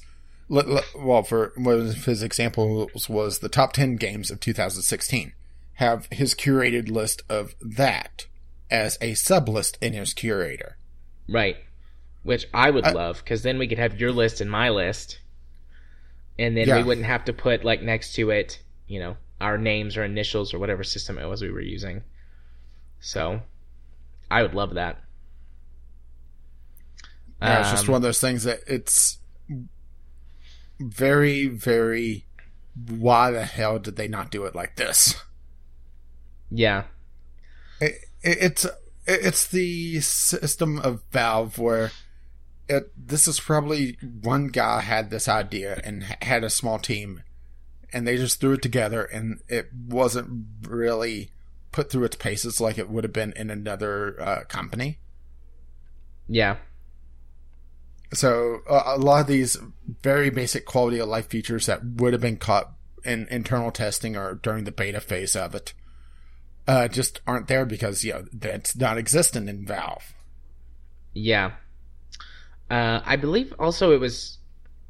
actually, this one might have been Jim saying that when he talked about the curator list briefly, saying that he believed that people who manage curated lists should receive some sort of incentive or reward as well, because even with the changes, it still would be difficult to make a curated list and things like that. And basically he was saying that, like, look, we're the people who sell games now. We're the influencers who sell games now, and curated lists are part of that. And he wasn't advocating for like tons of free games or whatever, but just making it part of an overall Steam reward system to kind of link in with maybe the Explorers or some other things on Steam that could all add up to the same overall reward system.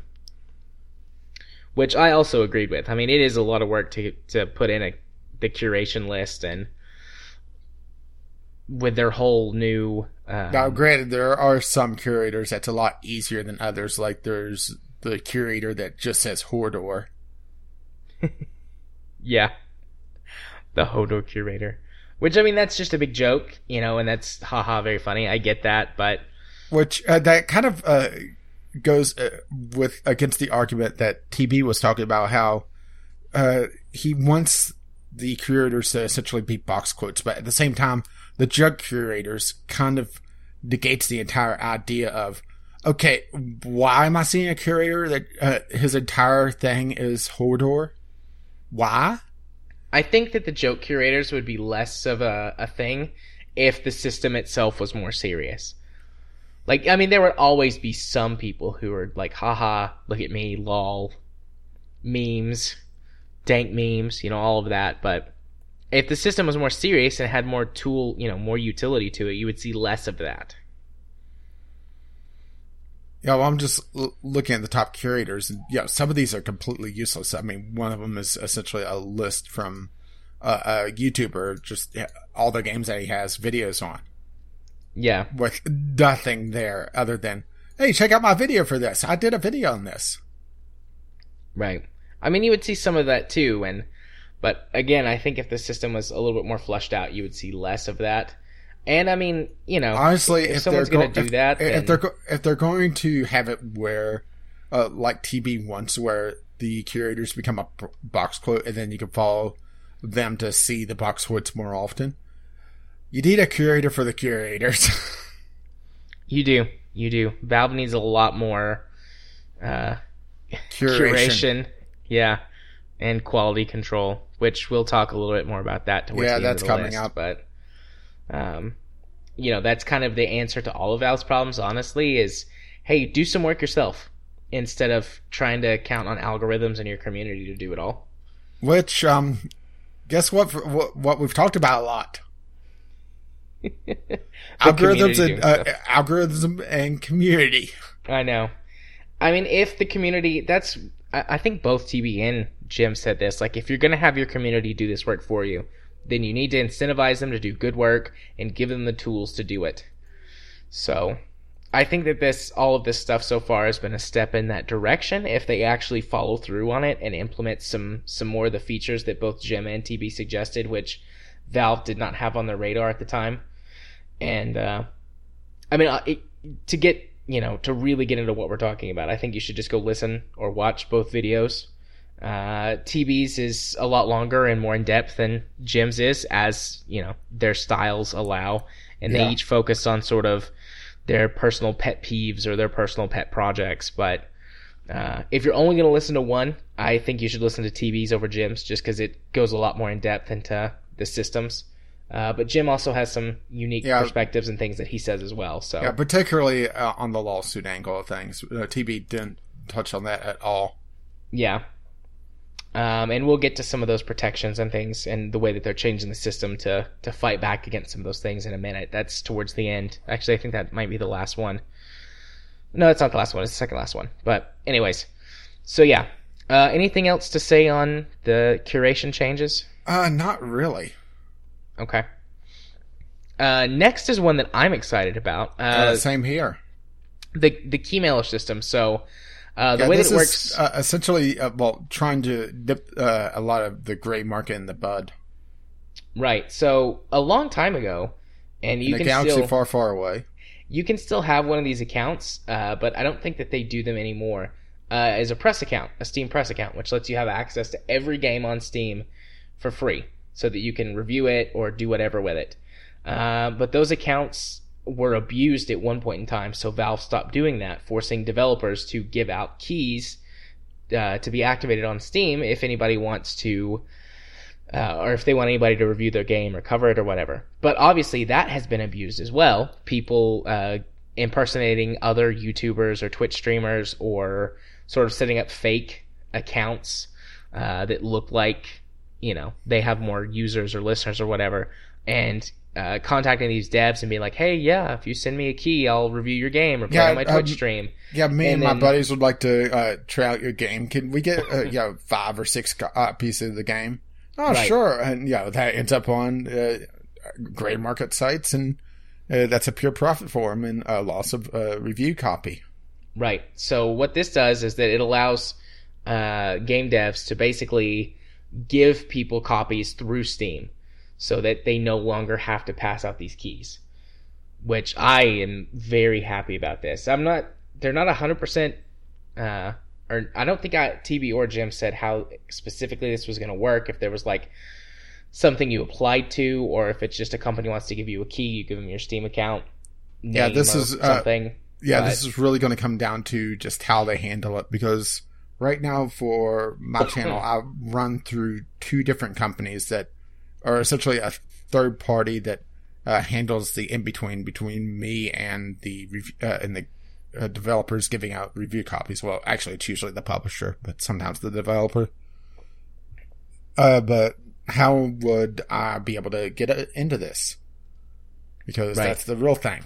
I mean, if it's just going to be for the big YouTubers, for the big Twitch streamers, this doesn't impact me in the slightest. It may actually hurt me in the long run. Yeah.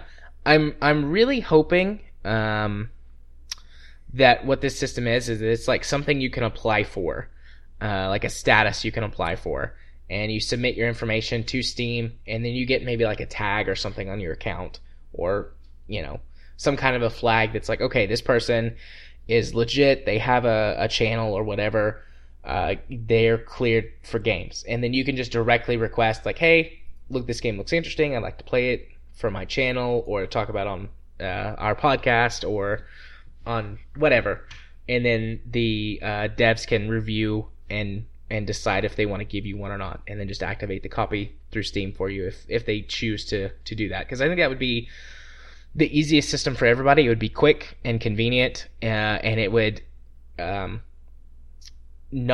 you wouldn't have to constantly like be submitting applications, and then it also gives the devs some control, because for example, you and I, like, we swear and talk about adult things. If a game dev doesn't want their game, we fucking swear. Yeah, if a game dev doesn't want their game, they want their game to be, say, in a more kid-friendly environment, I would totally respect a dev to be like, you know what, your guys' content is not for me. I want my game to be more kid-friendly or whatever. I totally respect their decision to do that, and I think that's a legitimate reason. And so that gives devs some control. That gives us, the users, or on the user end, I guess is the way to say that, some control, and just smooths the process. It also, I think, would lessen the chances for abuse, because if it's just a free system where it's like, if you qualify for this, you can access these games, that could be abused with like the Steam's family share program and stuff like that, or even just like, I'm never going to buy another game again. Yeah, I would imagine the press copies would not be eligible for family share. if they did this. You would imagine, but you might be wrong. Yeah, true. I don't want to... Because this is a Valve system. I mean, let's be perfectly honest. But then I'm... well, to give you an example, my itch.io press account. I have a press account there that has a lot of games. There's a lot more shovelware than Steam. Well, at least I hope. But at the same time, I have open access to a lot of titles here. Yeah. Granted, there's really no way to sort them, and that's why I don't use it nearly as much as I probably should, just because it's pretty much just a raw list of the newest handful of games, and I could dive into it a little bit more, but at the same time, it's having an open account has its benefits and drawbacks, because it allows me to go in and start looking around to see what options I have, but at the same time, it's ripe for abuse, like you said. So there's definitely merits for both individual keys and just having the old style press accounts, which it's just comes down to really, we can't have nice things. Yeah, because there are shitty people. We can't have nice things. I think that this is a step in the right direction regardless of whichever way they go with it. And let's just hope that it's like 2 steps in the right direction instead of only one. Or instead of 2 steps forward and 1 step back, let's just keep it at 2 steps forward. Would be nice. But I'm almost half expecting this to be like 1 step forward, 1 to the side, and you put your right foot in, you take your right foot out. Do the hokey pokey, you turn yourself around. Yep. And then there's a dozen unsupported Steam features.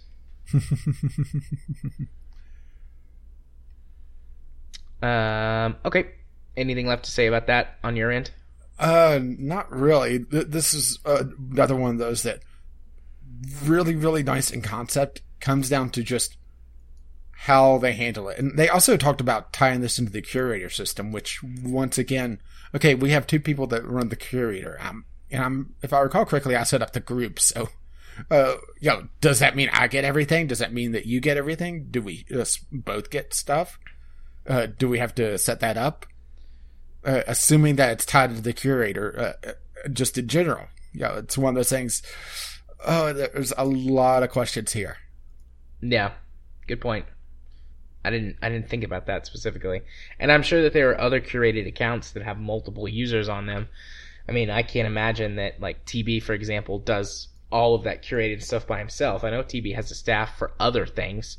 I mean, he's got a PR guy, and he's got a guy that does, like, editing and stuff for him. Like, I could imagine that he has a guy that goes in and actually puts stuff on his curated list. It might even be, like, a really trusted community member from TB's community. Like, does that guy get all the games? Would TB get the games? Who knows? It's Jesse Cox during his downtime. He's just sitting there in pink underwear. Only pink underwear. Jesse Cox's curator is in the top 10. I think this is like number 8 or number 7. No, that's just when he copies stuff from his from TB's. Oh, Jesse.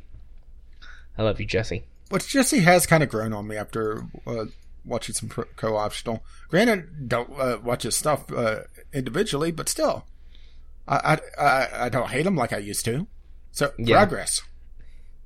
I like just about everything that Jesse Cox does. We're having an aside. I like just about everything that Jesse Cox does except his Let's Play stuff, which is like what he's most known for.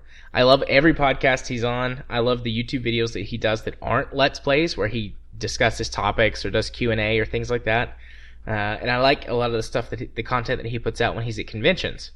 But I just don't like his Let's Plays. Well, what's wrong with this Let's Play stuff? They're just... He's super completionist, and so he has, he'll just sit there and try to get something over and over again? Yeah, he's like, for example, for his last series on Dragon Age, Inquisition, he had like 35 episodes that were in the starting area. Damn. Because he was doing like he 100% things. And I find that incredibly boring most of the time. That's when you start looking around for something sharp to just slit your wrist to end the pain. Yeah. As you're dying, you just write on the wall, Jesse's fault, and just flop over dead. I blame Jesse. And people are like, who the hell's Jesse? Do you know a Jesse? I don't know a Jesse. Yeah. Okay, quick aside over. Are you ready to move on to the next section? Yeah, the good, the bad, and the fake. It's fake games. Yeah, so those games that I personally like to buy because you make money on the trading cards. Well, that's the thing, is that's why they exist. The bundle that you bought for $1 that had 50-some games in it. Yeah. So Valve wants to, and I can see why Valve wants to do this. Valve wants to get rid of these games. Like, someone finally beat it into their head that, like, look, Valve, you are a storefront, a business. The products that you carry are a representation of you. And all of these games that are just meant to be farmed for trading cards, all these little businesses that have popped up, to get games on Steam and to farm for trading cards and things like that, looks really bad on you from a business standpoint. Like, you're just letting if I wanted anybody to look at just shit games, I would fire up the Windows Store. Oh, sick burn. Or you actually, play. more truth. No, that would be broken games. Fair enough. But so Valve is finally said, okay, we want Steam to be a place where you go to get good games, premium games. We want to be known no longer as a place where that we just will carry any old shit. We carry good stuff.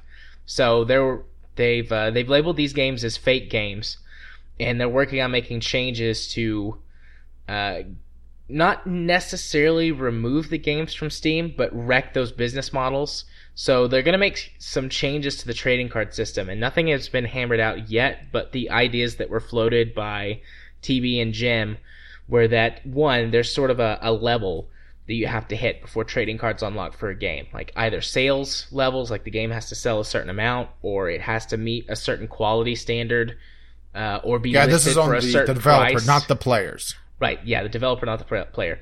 Or the game has to be listed for like $5 before the trading cards will activate on the game. Because the games that do this, that make money off of the sale of trading cards. $dollar games. Yeah, $1 or less, basically.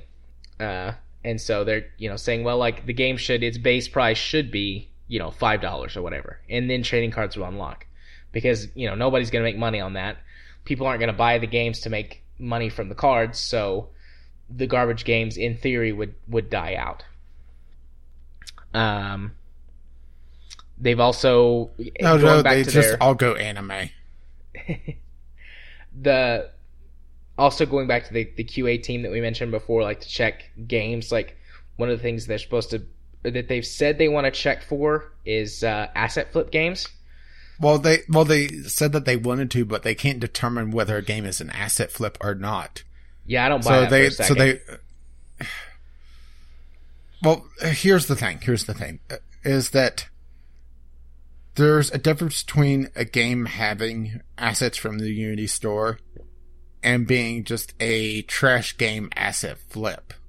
That, one is just build out, in a day or two, just to be able to get more trading cards in the system to be able to make money off that instead of the game itself. The other is, using a shortcut on what could otherwise be a good game. Yeah. So if you just put a blanket, well, this game has this toilet out of the Unity store. So, it's utterly shit. Well, that's not entirely fair because, this one game could have the toilet be bought from the Unity store to put in a house that is for a survival horror game, and they reskin the toilet to have it, look all rusty and everything. But because it has the toilet, they think it's a shit game. Well, I mean, it is a toilet, so it is, pretty shitty. Well, no, I see what you're saying, but I guess the way that I'm taking that is that this is another one of Valve's deals where if they just had one or two people that was their job, like if a game, for example, a game gets reported as an asset flip game. Can you imagine that being on your resume? Well, I worked at Valve. I checked to see if games were games or fake games. I would love to put that on my resume, actually. I would just focus on the I worked at Valve part.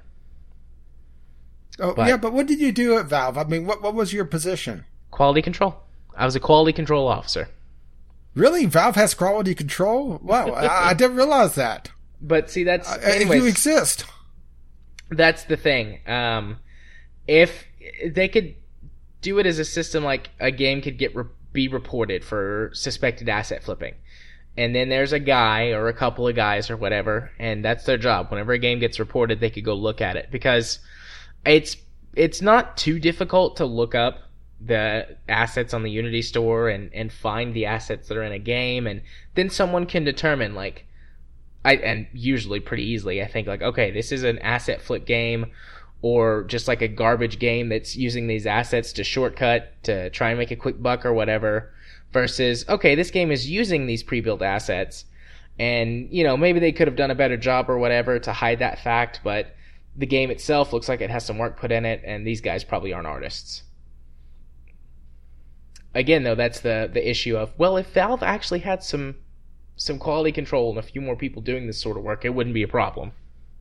So that's what I'm saying. Valve had quality control 7-8 years ago. A lot of this wouldn't have been a problem.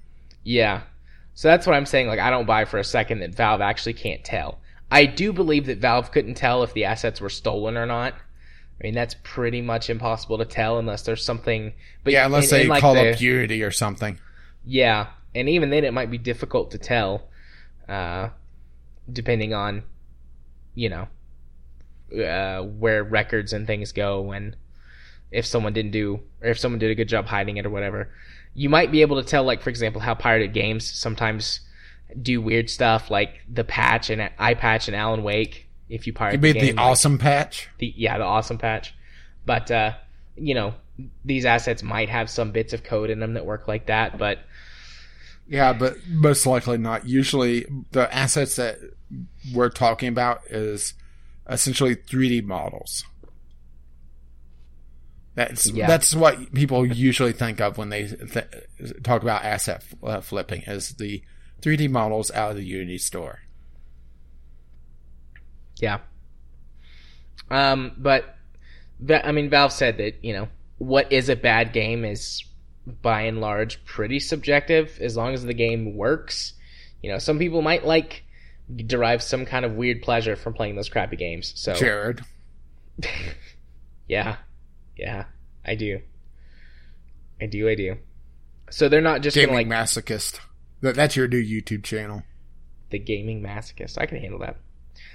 So they're not going to go through and just blanket remove tons of games, but they're going to make it difficult, if not impossible, for people to make money. Yeah, they're attacking trading card. They're attacking the business model, not the game itself, which is the smart way to do it. Because otherwise, you start getting a lot of games that may kind of fall into this, but not really.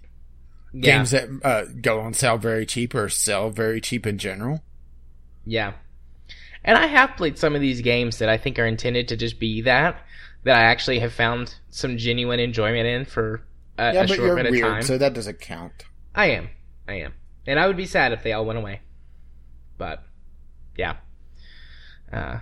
I'll be happy when they get rid of that. Or when they do that.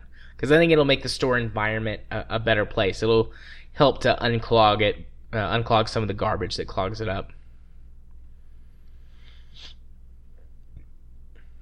So, moving right along to Steam support, or did we want to talk about the copyright issue or the trademark issue that you said Jim Sterling mentioned? And since I didn't watch this video, I didn't see that. Yeah, we can talk about that now if you want. They kind of mentioned it in this article right here. Let's see, I'm very quickly reading through this article to see what they say. Well, they link it mostly to the fake games, mostly because, that's where the seedier side of the Steam developers typically lie, is either the developers that just really shouldn't be the public face of a game company, or the ones that are just making money off the trading cards and attack people whenever they call them out on it. Yeah. So, excuse me. So some of the protections that Jim suggested was a sort of strike system where that whenever these developers go through and do things like try and quell criticism by wiping their forums or their reviews, or whenever they like change the name of the game or something, they get strikes, and whenever they get so many strikes, the game gets removed from Steam or gets a tag on it that the developer can't remove, that calls them out for trying to silence criticism. And Jim was also pushing that Steam has a sort of legal protective system for anyone who action gets taken against them by these developers. Like, for example, in his lawsuit with Digital Homicide, that it took them suing Valve before Valve did anything to them. But in the case where that they actually went after Jim for doing things that were covered under fair use and free speech and things like that, whenever that happened, Steam should have taken action until the legal battle was resolved, which would have removed all of their stuff from the store a lot sooner, or at least locked it down. And Valve seemed to be supportive of that they wanted to have a system in place to prevent developers from lying about their games, from removing legitimate criticism.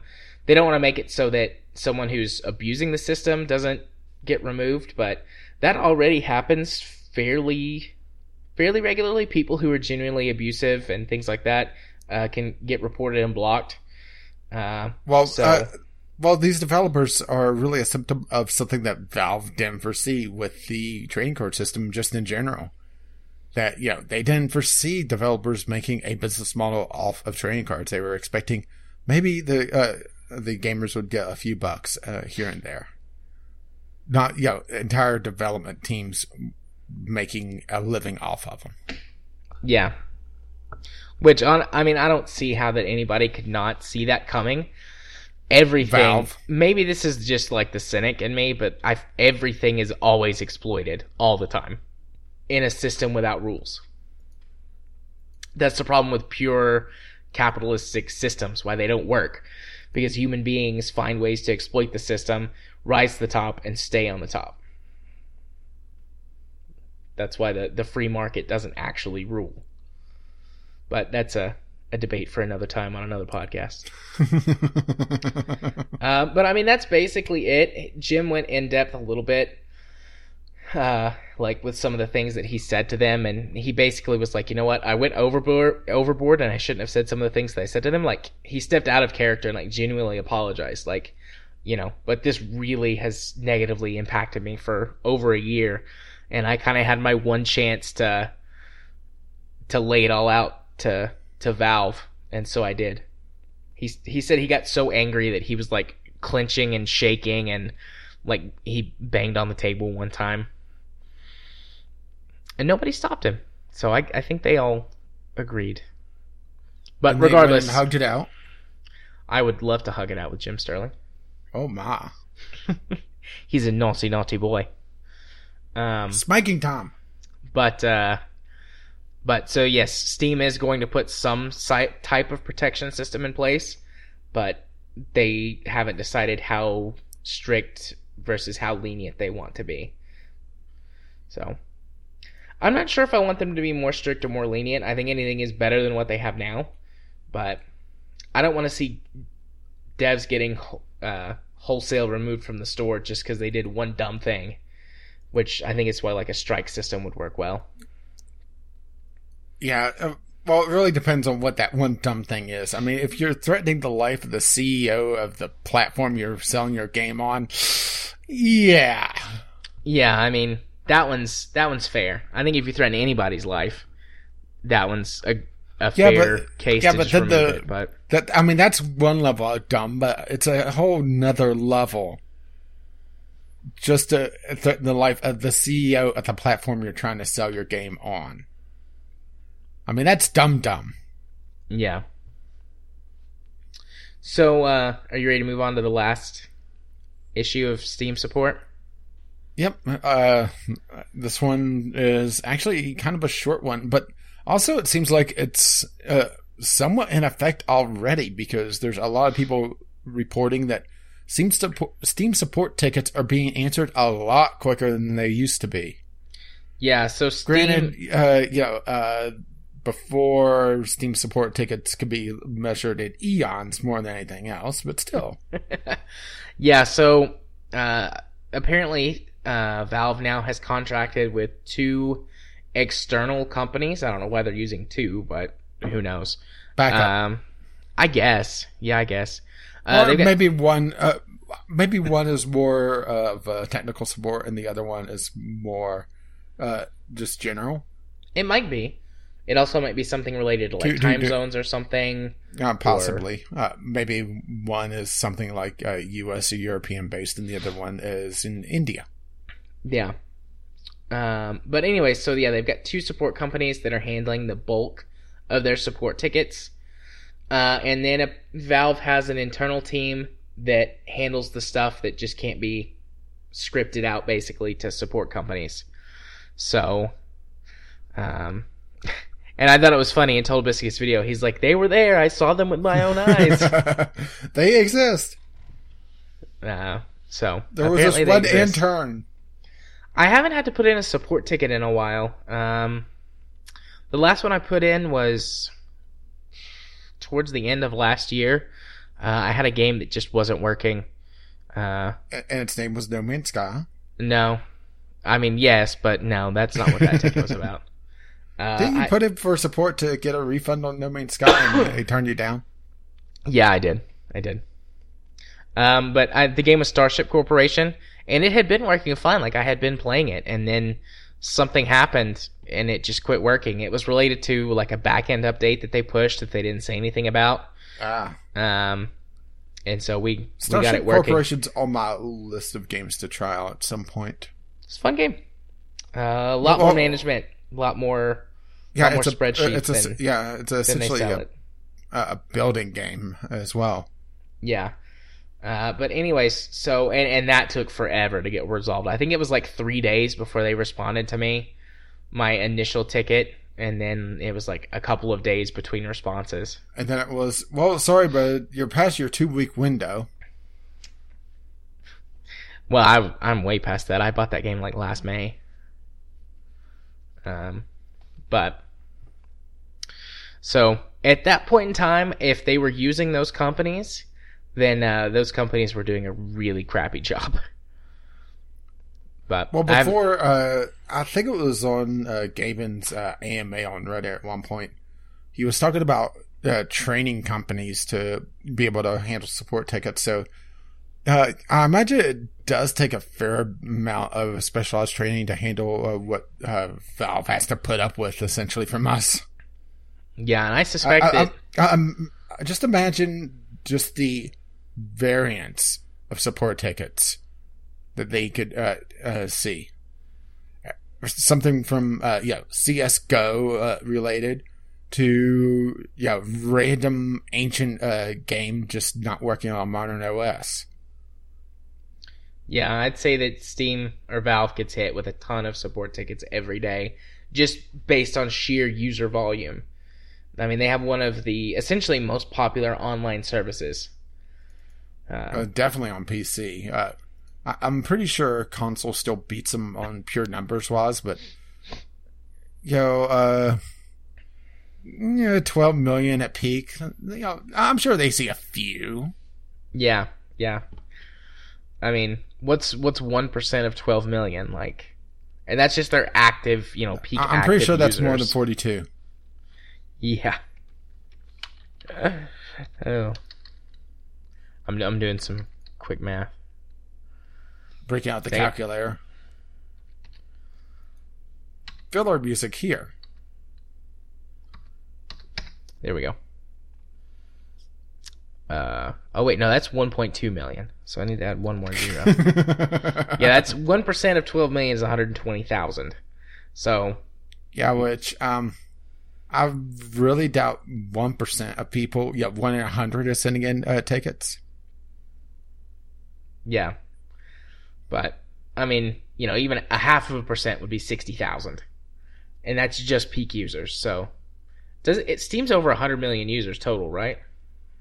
I have no idea on total user numbers. I mean, it's 12 million, peaks, and that's on a weekday, Yeah.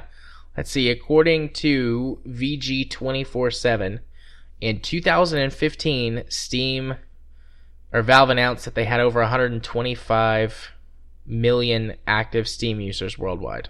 Well, technically, they also have over 125 users. That would be true. That would be technically correct. That would be technically correct. And at the time, the concurrent peak was 8.9 million. Yeah, and right now, concurrent is hitting 12 million repeatedly. Yeah. So, that's a pretty decent chunk. Yeah, that's a few people. That's probably over 150 million active users. So. Yeah, just a couple.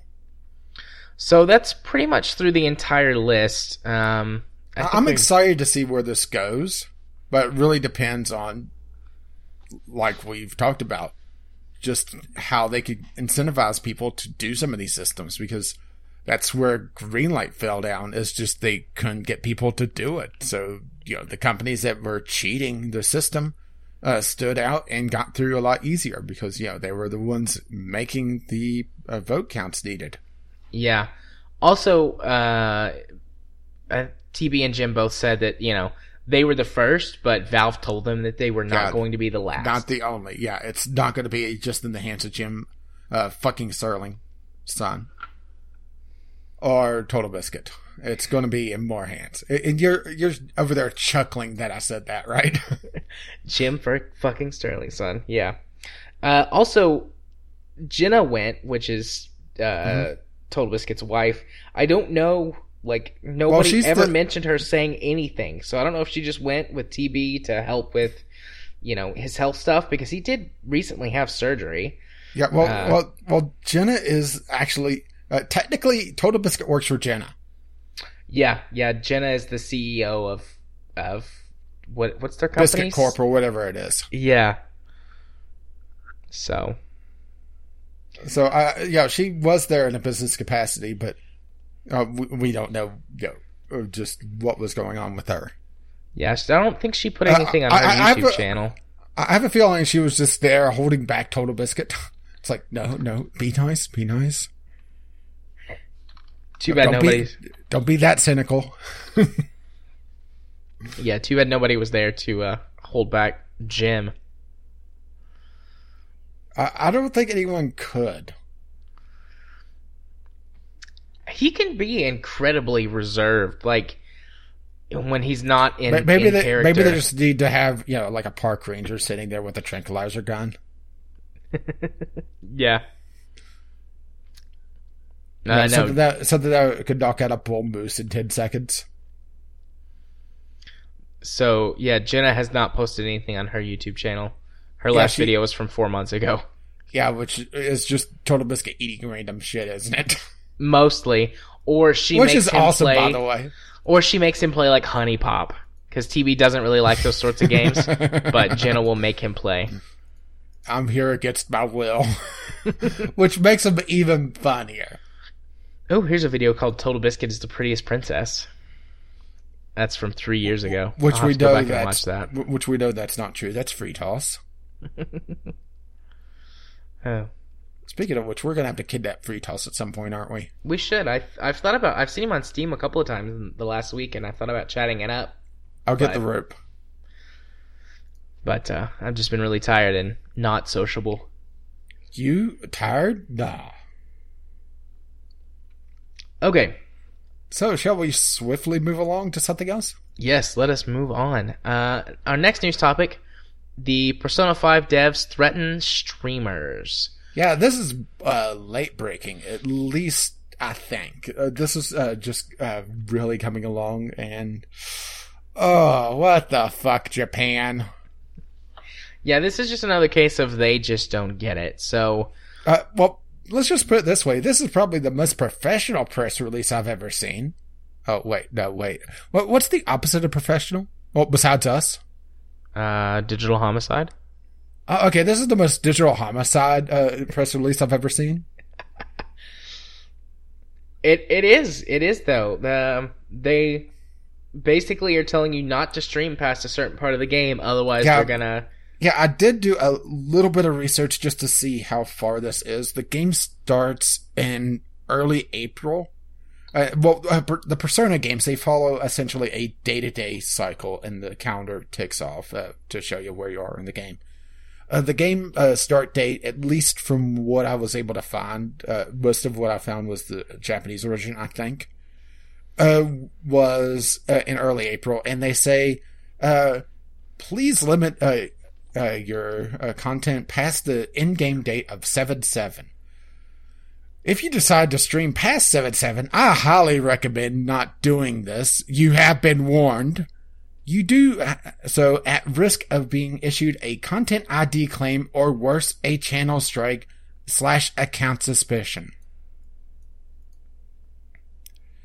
Real fucking professional, guys. Yeah. I would expect this from Digital Homicide, honestly.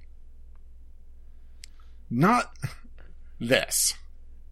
Not Atlus. Yeah. I mean, the gist of it is they're trying to... They're trying to limit spoilers. But yeah, here's the thing. Here's the thing is that we live in the age of information. You're not going to keep spoilers off the internet. It doesn't work like that, you dumb fucks. The only way to not have your game spoiled is to just not release it. And then no one can spoil it because no one can play it. Or just scare off all your possible customers, which they're really in the process of doing so. Yeah. I mean, well, let's put it this way. I went through and delisted every single Atlus game I had on my wish list, which I had a few. Either them developing it or publishing it. I wonder how many I have on my wish list. And shame because a couple of them I actually liked. How do you search for developers on Steam? I just searched their name and picked out a game, and they were the publisher on it. But yeah, Japan does not get the internet. I mean, Nintendo's made this abundantly clear. And this is even worse than Nintendo. Nintendo just, takes your content and makes money off of it. They're outright threatening. Yeah. Threatening to give someone a DMCA takedown. Yeah, DMCA takedown or copyright takedown. Which honestly, the copyright is even worse because that is a copyright strike. DMCA, that could really vary depending on, what the status of the YouTube channel is. But the fact that, this could take someone's YouTube channel down. Here's the thing, is that, okay, let's, hypothetically, I'm doing a series on this. Granted, I definitely wouldn't, because one, I don't want to touch this fucking game with a 10-foot pole now, and two, it's a PlayStation game, and, emulators for PlayStation 4 just isn't there yet. But, okay, I have a series up, and I'm well past 7/7. They find my channel. They hit every single one of my videos that are past this point. 3 strikes, you're out. There's no, you have a bunch of videos. That's 1 strike. No, that's 3 strikes. You are fucking done. Period. Fuck you, Atlus. So, I don't have any games of theirs on my wish list. Well, I don't anymore. I own Rock of Ages, but I do too. And I took Rock of Ages 2 off my wish list. Well, I mean, I own the game, so I can't Well, no, I had the second game on that series on my wish list, and I took it off. Oh, okay. I'm sorry, but this kind of pisses me off, as you may have guessed. I can tell. A couple of these games are pretty crappy. A couple of these games I've never heard of, and a couple of them are alright. Atlas made or published God mode. Ugh.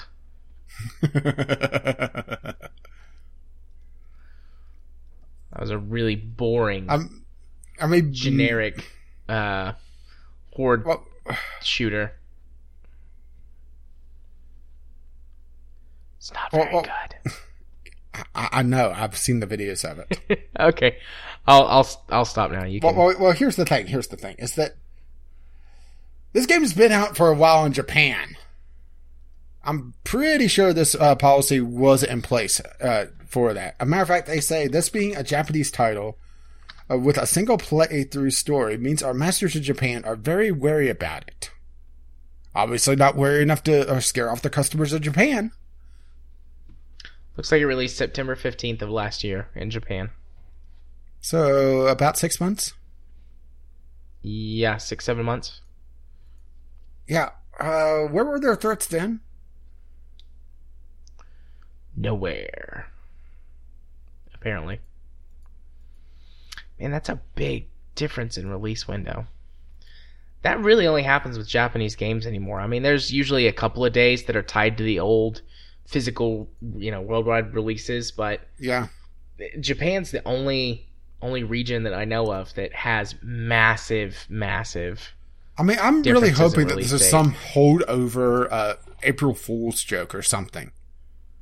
But considering this was released April 4th, like maybe they got the date wrong, or they don't understand April Fools in Japan, so instead of 4/1, they thought it was 4/4. Or they think that, everyone's celebrating Hitler, so they released something praising the Nazis on 4/20. Oh. Okay. Well, that's my go-to joke because that's actually Hitler's birthday. Is it? I didn't know that. Yeah, it's one of those things. Last year or the year before, it's like, okay, what terrible joke can I make? What happened on this day? Oh, it's Hitler's birthday. Well, there we go. That works. Nazi jokes it is. You go to Nazi jokes a lot, though, so it's fine. Yeah, but do you really not see that coming? But,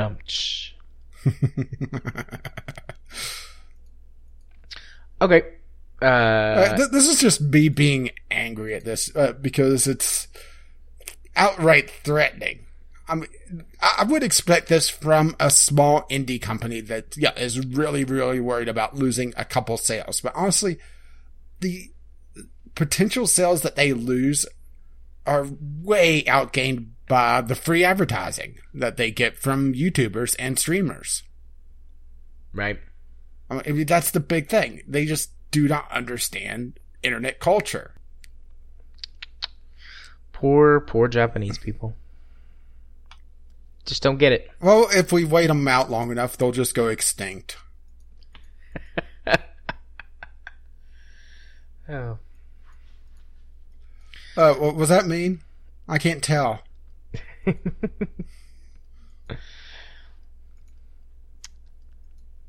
Are you actually asking, or is that rhetorical? A little bit of both. Nah, that's fine. So shall we move along to something else completely insane? Yeah, let's do that. We Happy Few is getting a movie adaptation. Yeah, once again, I have to be careful this time of year just to make sure I'm not getting a bunch of April Fool's jokes. But, yeah, it's... We Happy Few, well, if we had the category for last year, it would be my greatest disappointment of the year. Just because of the category, or the genre it is. Yeah. So I love at the bottom of this article, on their little quick take, or the little summary section, mm-hmm. It's, remember when we actually had to wait for the game to come out before inevitably mediocre film adaptations were announced? Yeah, me too. I mean, there's not really too much to say about it. We Happy Few looks like an interesting game that... It's an interesting game if it was a completely different genre. I'm not convinced that they could sell the story with it being a roguelite survival thing. And that's the thing about it, is that there's a problem of pacing with those games. Yeah. I really hope, though, that this does really get made into a movie, because Jim Sterling plays a character in We Happy Few. And I would just love to see him on the big screen. I think that would be hilarious. But yeah, but they wouldn't have Jim Sterling. They would have someone fill in that role, assuming that that's relevant to the story to begin with. Because here's the thing. This game is not finished. We don't know the story. Yeah, that's true. And even if we do know the story that exists now, like what little of it there is, it all could change. Yeah, early access is such a weird beast in general. I mean, we have physical copies of early access games out there. I remember seeing pictures of Space Engineers being sold as a physical release. Space Engineers at this point, though, is... This was 2 years ago. Oh, okay. Okay. This was, a year or two ago, something like that. But, when it was... There weren't planets in the game. This was before that. It's just one of those things. Early access has attracted a lot of strange business models, and a lot of them, some of them are just a little questionable. And having a movie, I mean, I'll give it a shot if they could actually make it work. But the thing is, how are they going to tie this in? Is it going to be a story in that world? If so, that kind of makes sense. But if they're just telling the story in a movie, aren't they also kind of hurting their sales when they've already hurt themselves by just releasing a game that really no one was expecting nor wanting? Yeah. I mean, I remember... I was pretty sure I was either watching Total Biscuit's commentary of it or watching it after the fact, him just a snarkathon of the E3 coverage, and he was talking about how this game looks fucking incredible because they really sold it like it was going to be the next BioShock, where it was going to be an atmospheric linear game. Then it was survival. Yeah. Roguelite survival. It's just, wow, this is not what I wanted. I did not ask for this.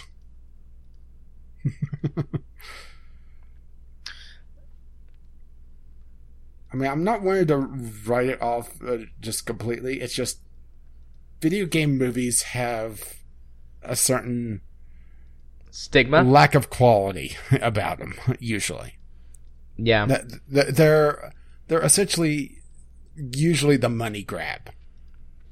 Yeah, the best video game movies are the ones that aren't actually about games. Like Wreck-It Ralph is a game about movie, video game culture. Yeah, and Hardcore Henry uses a lot of video game sort of tropes and things, but it's a unique story that works in its medium of film.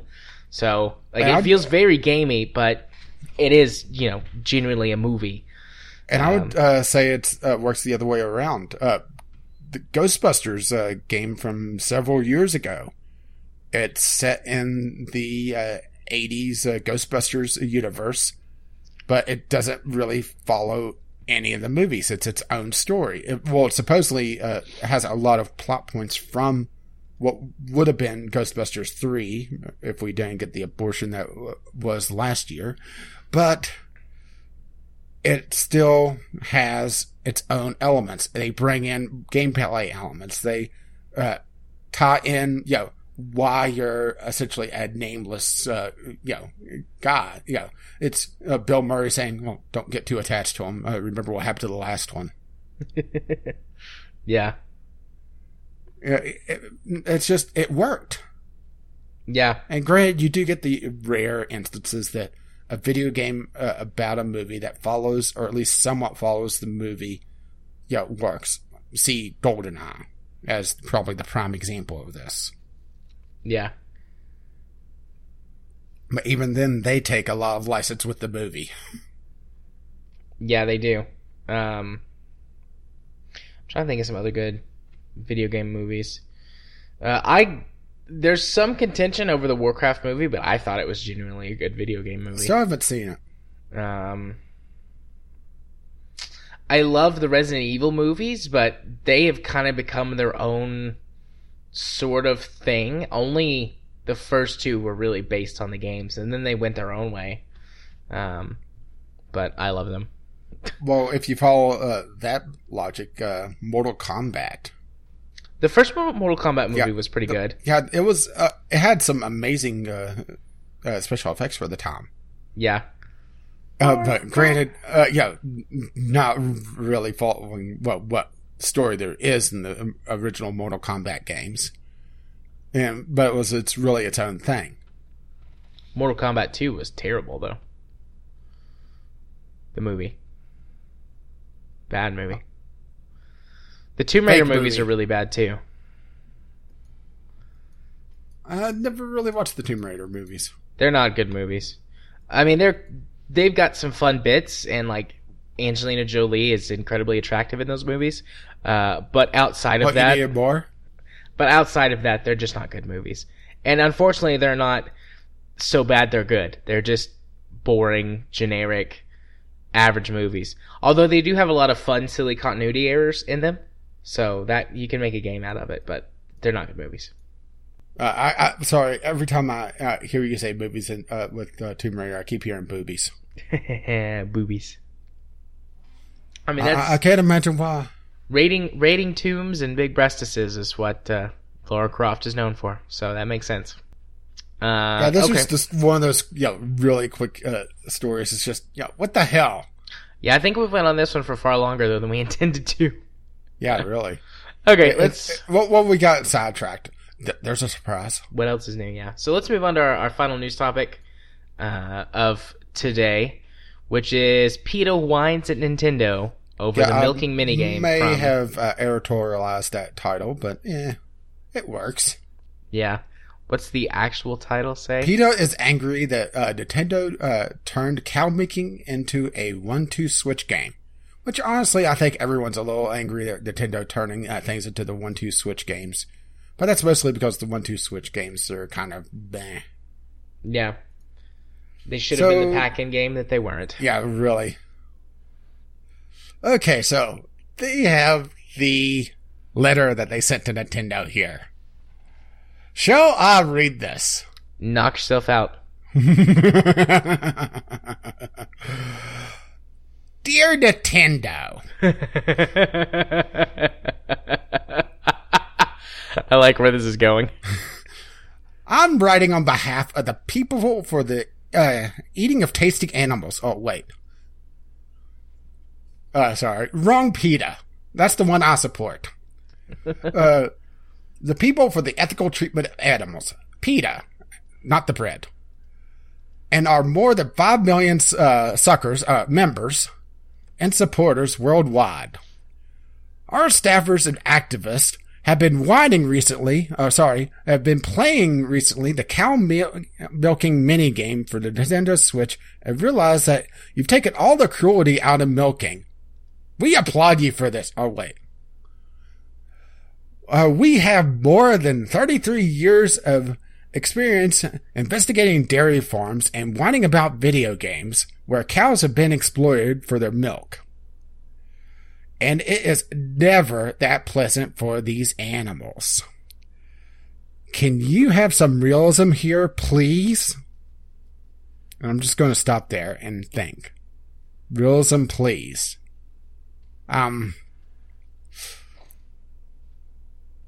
PETA, is this really that high on your to-do list? Apparently it is. I mean, I remember you having an utter shit fit about the clubbing of seals in World of Warcraft. At least I think it was a Clubbing Seal quest. To the point that you actually boycotted on one of the servers. And people showed up to this little boycott. And they started putting down feasts of roasted pigs. Didn't you learn then that you're taking this a little too far? Plus, are you sure that the milking is that unpleasant for the cows? I mean, have you asked a cow?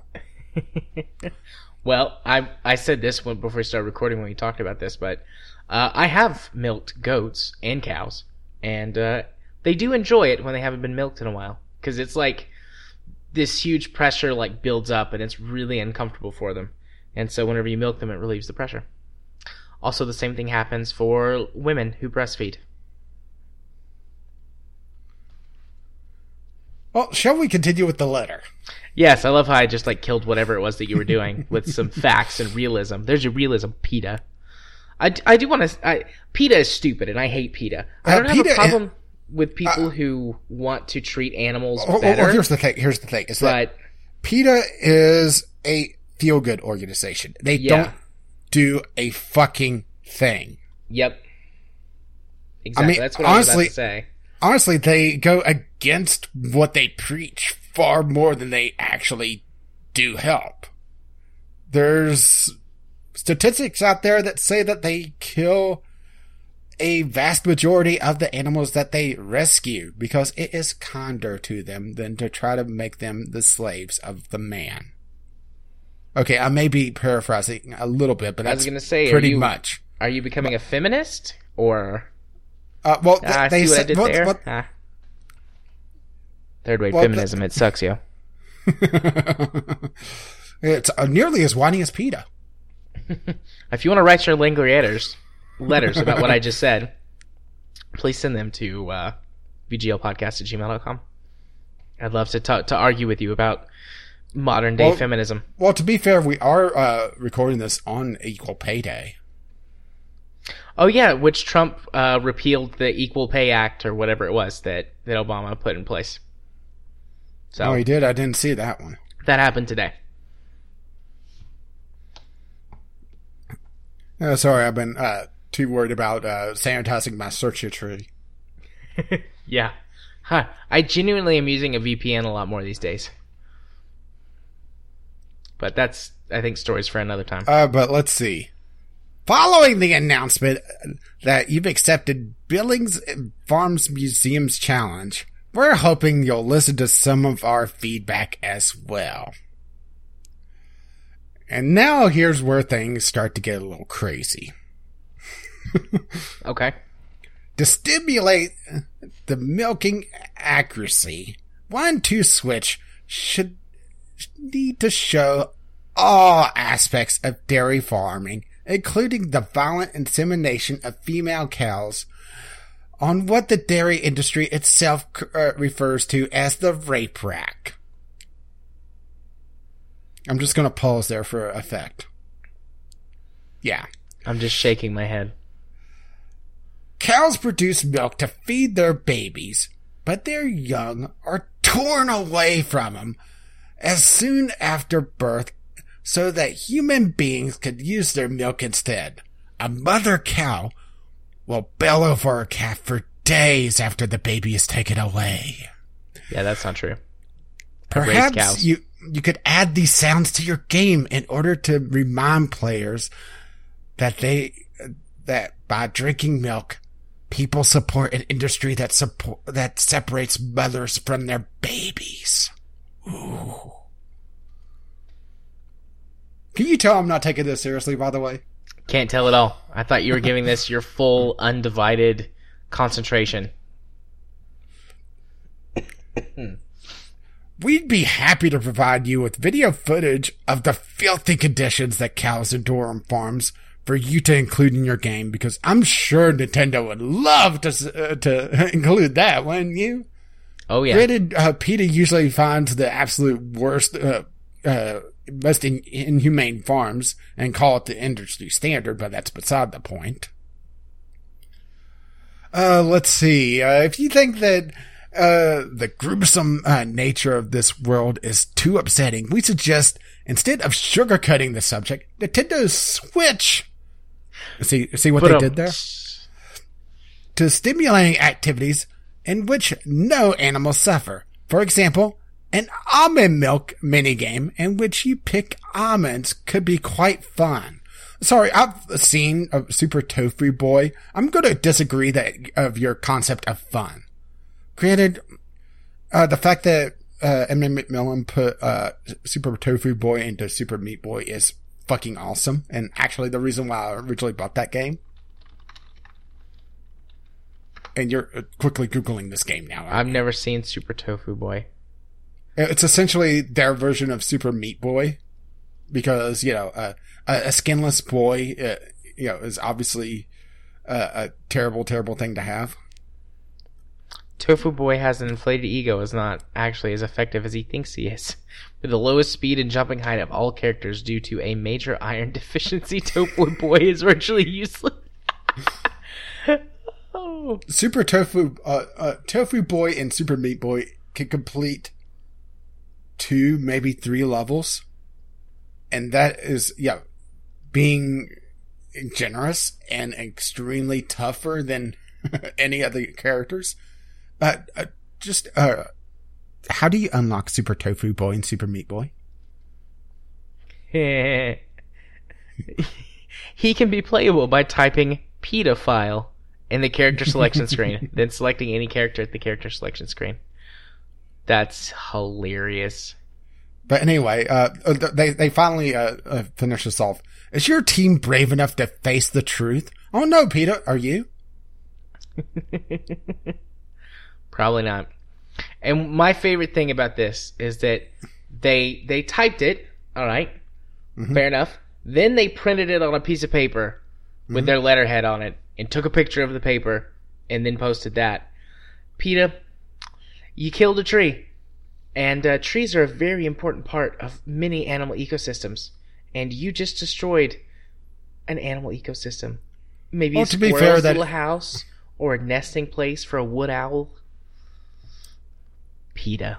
Or this could have been the part of the stick that stuck up Ingrid and Newkirk's ass.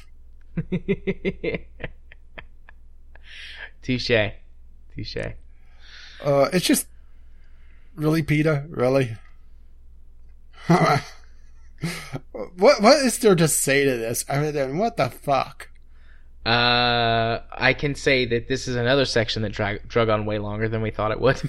Especially because me reading the letter, but it's just you can't not read it. Yeah. I mean, they included the term rape rack. How can you avoid that? Okay. Let's see what happens when I type rape rack into Google. Donald Trump gets hard. Rape rack. I have a feeling that if this is an industry term, it's, the term that, the farmhands use that, the rather idiot ones that, are lacking a few chromosomes. There are a lot of pictures of people shoving their arms into cow vaginas. The first few sites are PETA related? Yeah, or other types of extreme animal activist sites. What is this? Behind the Myth. Oh, Happy Cows Behind the Myth. This is not going to go to a happy place, is it? Oh, no, welcome to the cow rape portion of the podcast. Yeah, this is another one of those sites. Pit of Despair. What's this? Pit of Despair. That's the company meeting for PETA. The Pit of Despair was a name used by American comparative psychologist Harry Harlow. I know that name, but I've never heard of the Pit of Despair. That's because they completely made it up and they're just attributing it to him. The device he designed, technically called a vertical chamber apparatus, was used in experiments of rhesus monkeys at the University of Wisconsin in the 1970s. The aim was to produce an animal model of clinical depression. Blah, blah, blah, blah, blah. So they had him adopted by a PETA member.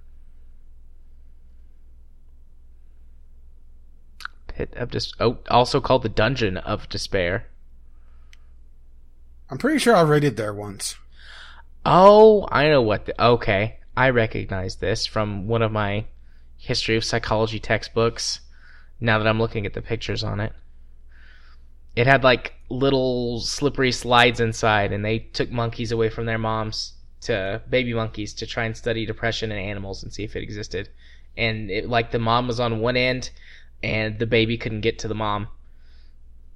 Like, it could try, like there was like little like slides and things that it could try to climb up, but they were such a steep animal that the baby monkeys couldn't climb them. So there you go. There's your psychology lesson for today. A lot of interesting studies done in the 60s and 70s before there were rules and regulations governing that sort of thing. Yeah, but of course, PETA latches onto those because, the fact that there's ethics today, that doesn't factor into PETA's worldview. Yeah. But then again, PETA, is your team brave enough to face the truth? So yeah, turned it back on them. Way to go. Way to go. Now I'm thinking about like all the interesting experiments that happened in the 50s, 60s, and 70s before regulations came in and took place. And I'm like wanting to go on a psychology tangent, but we shouldn't, because I do still need to go to bed and get up and do things tomorrow.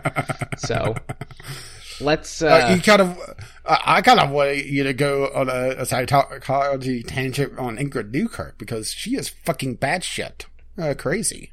Actually, she's fucking batshit as well. I'm pretty sure that they eat it. They love their guano. Bat poo is a very common ingredient in makeups. Many mascaras and face masks use bat poo. And also, PETA letterheads.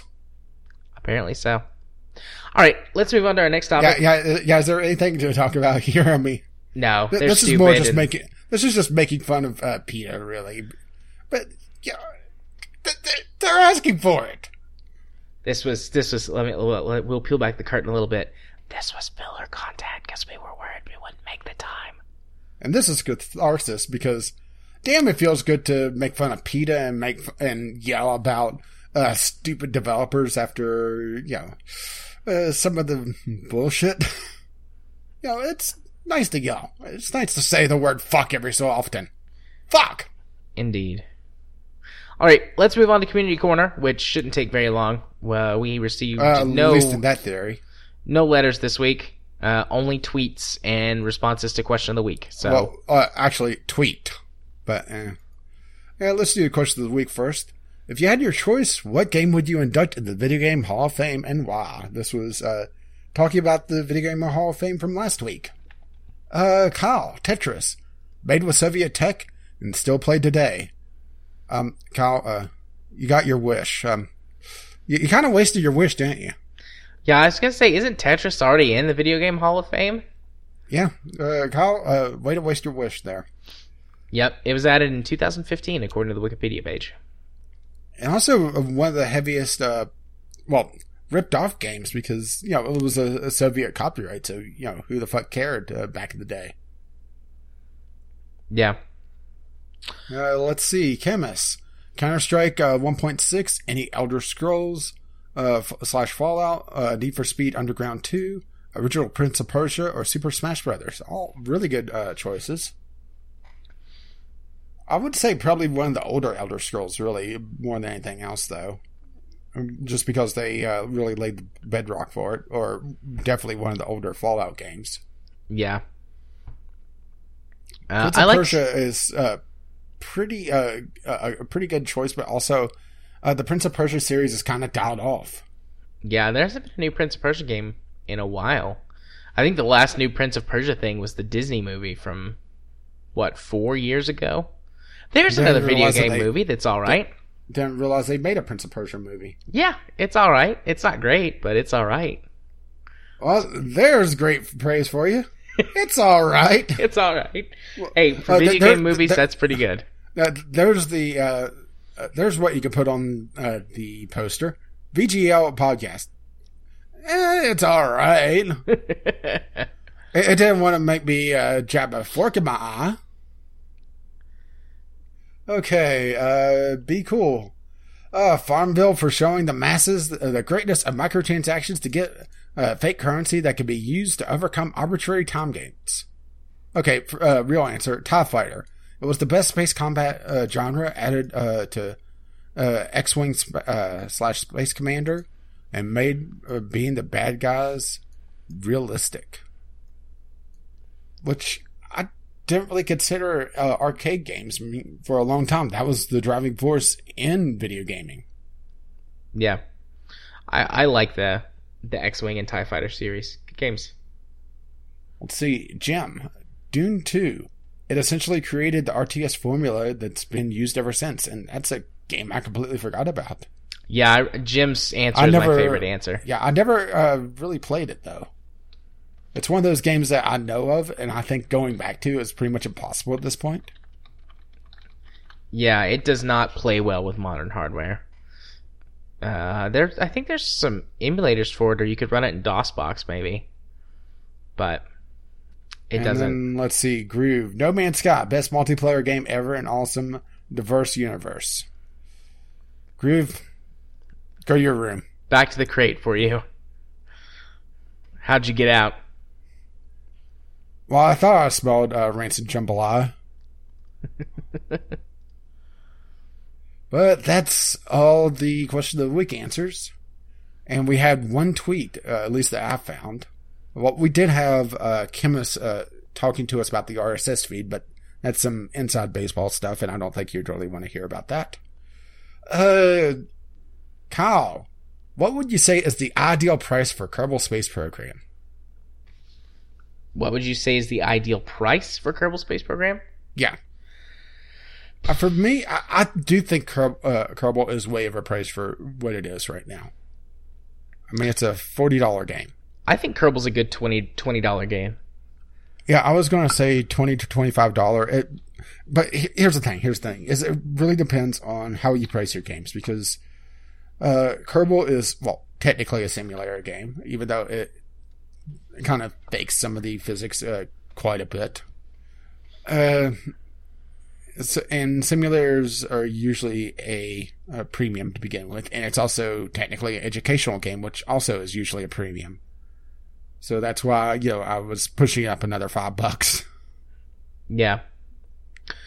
Yeah, I think KSP is a $20, maybe $25 game. There is a lot of stuff there, but it's a very niche product. It's a very niche product, and also it's a game that if you don't get over the curve to start off with, there's not a lot there. Right. Yeah. It becomes, instead of a space exploration game, a blowing up the V8B game. Right. So, yeah, and it does require a lot of understanding. I mean, to the point where you start watching about space, or a little tangent is that I turned on the Sci-Fi Channel Sunday and caught the Sunday movie and thought, holy shit, ever since I played Kerbal, I cannot watch these anymore. Yeah, I have that problem with everything I watch now, because Kerbal genuinely taught me rocket science. Like, I guess Kerbal itself didn't teach me, but in order to learn the game and basically get good at it, I had to learn rocket science to play Kerbal and orbital mechanics and things like that. So I can't watch any space movie now and go, yeah, that's not how it works. I don't know how you're actually controlling that ship. That's not how orbits work. Well, no. So no, they were talking. They were buzzing this asteroid, and the computer voice that I was talking about the heat shield. It's like, why are you so concerned about your heat shield right now? Asteroids don't have atmospheres, so you wouldn't need a heat shield. Better yet, why is your spaceship vibrating like that? You may want to go have the engineers take a look at that, because your RCS system seems to be a little jank if it vibrates like that whenever you're trying to perform a maneuver. Better yet, how are you? No. I don't want to know how you're communicating in real time whenever you're beyond the moon. Yeah. And better yet, how is hacking this satellite dish supposed to divert this? Well, actually, it was Mercury. It wasn't an asteroid in this movie. How is it supposed to divert Mercury that's been slung out of its orbit? And better yet, if Mercury's been slung out of its orbit, that's the least of our problems. Because I'm pretty sure that means bad things are going down. Indeed. Yeah. $25. I've talked myself into $25 for sure now. But no more than that because of just how niche it is. Yeah, it is a very expensive... it's on the expensive side of the indie games. That's for sure. But honestly, they sold a lot of their copies before they hit the $40 mark. Yeah. And they routinely go on sale to about the $15 mark, which is, to me, a good deal. And I do completely agree with some of the negative reviews on it, talking about how the learning curve just doesn't teach you how to play it, which is completely fair. Yeah. Okie doke. So that's it for the community corner. If you wish to send in anything, or have us read or listen to your letters, or tweet at us, you could email us vglpodcast@gmail.com or tweet us at vglpodcast on Twitter. Alrighty. What's our recording time at? Because you keep the timer. 2.5 hours. Okay. We'll see. We were going to do 2 discovery queues because we went along on every single section, we'll see how long it takes us to do 1. All right. So we may or may not do 2. But let me pull up. And we'll see if you remember to do the fun bed music that I found. Yes. I have the music, and I think I will have the time to do what we said and make a loop of it and get it put in. But yeah, well, my first game right off the bat. Well, here's the thing: is that since you could see the first game or two in the discovery queue, I've been seeing this and I've been saving my discovery queue. Fallout Shelter. No, thank you. Oh, why not? Because I played it before and I lost my save, and I have no interest in playing it on Steam. Fair enough. Let's see. Well, here's a game that'll make Kyle rock hard. Explain 11. Oh, Explain 11 is on my list too. That's the first game on my list. Yeah, actually, really good graphics on this. It looks nice. I've never been a huge fan of the flight simulators, though. And suddenly, Kyle is thrown into a fit of rage. I mean, they're fun. I've played them, and I do like them, but when it comes to it's Sims... It's not something that I would put down $60 for. For simulators, I'm more on the KSP or a Simple Plane side of things. Yeah, well, I mean, when it comes to Sims, for me, I go trains all the way, so... Choo-choo, motherfucker. Let's see, Thimbleweed Park, another one for me. Looks like a knockoff of, well, they say, from the creators of Monkey Island and Maniac Mansion. Well, there's a pedigree right there. But I'm pretty sure that's Bullard Scully, or at least supposed to be. And it has a very old school look to the point-and-click adventure, where it has the open, close, give, pick up, look at, talk to, push, pull, use commands down at the bottom with an inventory.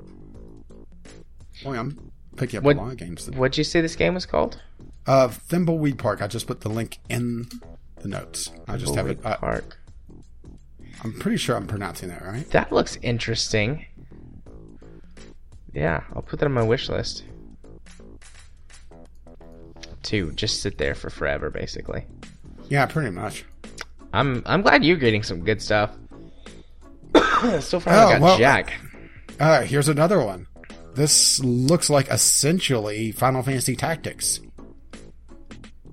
Only, okay. Well, not with Final Fantasy, of course, but it has the turn-based elements of the combat. I'll drop the link first. The show notes are going to be a pain in the ass for me to make this week.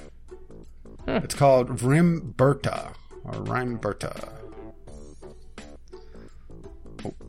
Oh, of course, it's a VR game. Shit. Oh, it is? No. This game on my list that I was getting excited for. I was about to say, wait, this doesn't look VR.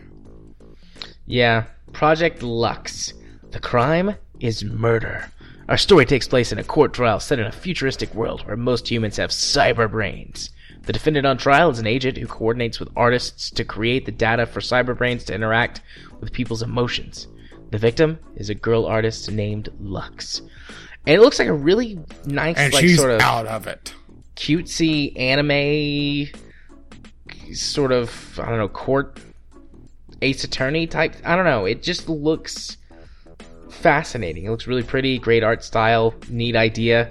VR. Yeah, and it's required, not an optional. Yeah, it's starting to get to the point where VR is actually getting some games that are more than just experiences. Yeah. Marvel's Guardian of the Galaxy Telltale on my wish list. You go. Love Guardians of the Galaxy. Love Telltale games. I've been excited for this for a while now. But I guess it's on Steam. Available April 18th. Pretty close to my birthday. But unfortunately, it will be the first episode, so I shan't be playing it then. I always wait for the whole thing to release and then buy it. Yeah, and that is it for my queue.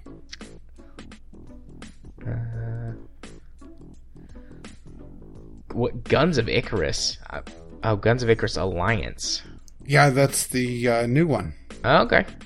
I really enjoy the original Guns of Icarus. Yeah, I enjoyed what I played of it. Just didn't get to play too much of it because it's a very small community, and they, played a lot of it. I'll put this on the list. So, do we want to do a second one? I'm not even through mine yet. Well, I'm done. I have 5 games left in my queue. Let's see. I'll lightning round this a little bit, and I think we have enough time to do a second one. A game looks like garbage. What is this? Mirage Arcane Warfare. From the creators of Chivalry Medieval Warfare. But it's like a magic version of that. That looks cool. Oh yeah, I've seen some stuff for that, but not really dove into the game just yet. What's it called? Mirage Arcane Warfare. Yeah. Not necessarily a full-blown recommendation, because can't play it yet, but looks cool. Put that on the wish list. What is this? Yeah, it doesn't look interesting. That's 3D platformer. Definitely not in my... On the Road. At least it's not a 2D. Oh, another truck simulator. I'm good with Euro Truck Simulator. Does this one look shit, or? It looks okay. It looks like Euro Truck 1. Let's see. Realistic Truck Simulator. Use the early access phase. Oh, I think this is made by a German company. Of course they are. Which they do tons of these simulator games. Yeah, what is it with the Germans and the simulators? Can someone explain that to me? I mean, they're not invading Poland. They're making simulators. Invading Poland. We can do another one real quick if you want to. All right. That went pretty fast. Make show notes just a complete hassle for me. Sure. Yeah, sure. Give you some more work. Last Man Standing. Well, I got Guns of Icarus Alliance. Nice. So this looks like another one of these Hunger Games-esque games. Domina. I've watched Total Biscuit do a video on this. Amazing game, except for one teeny flaw. What? The complete and utter lack of a save system. Oh, is Domina the Gladiator? Yeah. I've seen some videos of this. It looks amazing. Yeah, it looks amazing. It plays like your typical clicker-esque simulation strategy game. No save system makes it an instant no sale for me. Wait, like there's no way to save the game. Period. Well, that's a problem. You have to play from start to finish, and TB did a stream of 3 hours of it, and he wasn't even a quarter of the way done. Dang. Granted, he was spending some extra time on it, but the dev was saying, "Oh, you could beat it in an hour or two." Well, TB said, "Well, maybe you can." There's not even a pause feature. It's got massive negative reviews with it's like this game looks awesome, like all these awesome things, but you can't save, so this is terrible. Yeah. I assume they'll fix that right quick, fast, and in a jiffy. They better. Let's see. Next one I got. I did put Domino on my list because it's one of those things. If they can fix it, then I'll definitely recommend it, but not till then. Got Lego City Undercover, a couple-year-old port that runs absolutely terribly. Which is a shame, because I would actually like to pick up a Lego game at some point. Lego City. I like the Lego games. Well, this is a non-themed one. Well, it is technically themed, but it's not one of their franchises that they have licenses for. This is a terrible cover image. Affliction. This automatically, or like this feels like a Steam garbage asset flip type game. Fake game. That's just like, it's kind of a creepy picture. I got Bulletstorm Full Clip Edition, which supposedly, if this sells really well, it will get another game in the series. But the previous Bulletstorm was held back by a crappy DRM, and guess what? They didn't learn a fucking thing. Bulletstorm's a fun game, though. Although I played it on Xbox, so I didn't have to worry about any of that. Oh boy, got Yooka-Laylee. Yeah, I've heard a lot of bad things about Yooka-Laylee, which is really sad. It's very polarizing. I think that's the best way I could say it. But here's the thing, is that people are letting their politics get way, way too invested in their reviews. I mean, I understand punishing a game dev for business practices, but there's a lot of shit going on in the background of this that we can't even begin to cover because there's just so much of it. Yeah. This looks fun. Has Been Heroes. I watched TB do a video of it earlier. It possibly, but there's just some. It's one of those games that I would have to play first, I think, and that's the thing. Yeah, the art style looks super cute, and I like this kind of silly premise. The goal is to escort the king's twin princesses to school, which I think is cute. I'm gonna put it on the list. All right. What in the hell is this? Okay. This looks like some sort of almost Monster Rancher-esque game, but they don't want to call it Monster Rancher. The combat looks absolutely shitty. You wake on an unknown place, which turns out to be another world, because we can't think of anything else. Open the dimension gate once more to return to your own world. That's the entire storyline of the store page. Okay. This explains it. The community helped pick this title. Green light. Here is something interesting. Beat Cop. Oh, I've seen some stuff about that game. It looks neat. Yeah, this is. I like the premise. Yeah, it's supposed to be a very Papers, Please-esque on how you have to handle some of your daily tasks while also running through the storyline. I'm going to put it on the list because it's one of those games I want to play, but at the same time, I'm not rushing out to spend $15 on it. Right.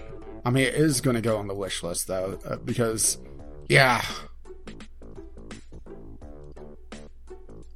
And the thing is that also, they're supposedly really playing up the theme of the 80s cop movie.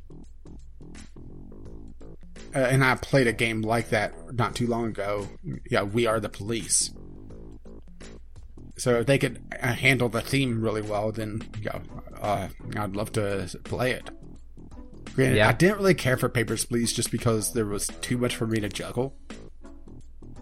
And I just didn't find it that enjoyable. So it really comes down to just how bad it is. Because I'm looking at some of the screenshots. You're getting knocked on your performance because you didn't respond to a theft at a particular place on your beat. Didn't respond lawfully to the fire, but he responded lawfully to when he patrolled the entire street. He stopped an extortion attempt at one store. So yeah, there's a lot to watch, and I'm not sure if that would be for me though. Yeah, it looks neat though. So I'm through my queue. Most of my games in this queue were like asset trash. Flip type games. So yeah, a lot of mine were trash. My entire queue was Beat Cop. So good thing we got that out of the way. Yeah. Okie dokie. Well, it's time for us to wrap up the show. Which means that this is the part of the show where I go first. And what's coming up on my channel? So far, still nothing. Even though all of the emergency panicky period is over, I'm still gone 13 or 14 hours a day from my house right now, just because of the added commute. My commute went from being 25 minutes on a bad day to bare minimum an hour, depending on how far I have to go for the clients that I'm seeing in their homes instead of the clinic. So I do outpatient therapy. And how many cats you have to step over? Yeah. So far, none of that, but I'm sure there will be some that have some not so nice places to live. But I get paid more for that, so I can live with it. Anyways, so on the channel, probably still nothing this week. I'm just gonna be honest, probably still nothing. I'll do my best. I got a lot of ideas and a lot of videos to release, but I just haven't had time to do any rendering and editing and stuff.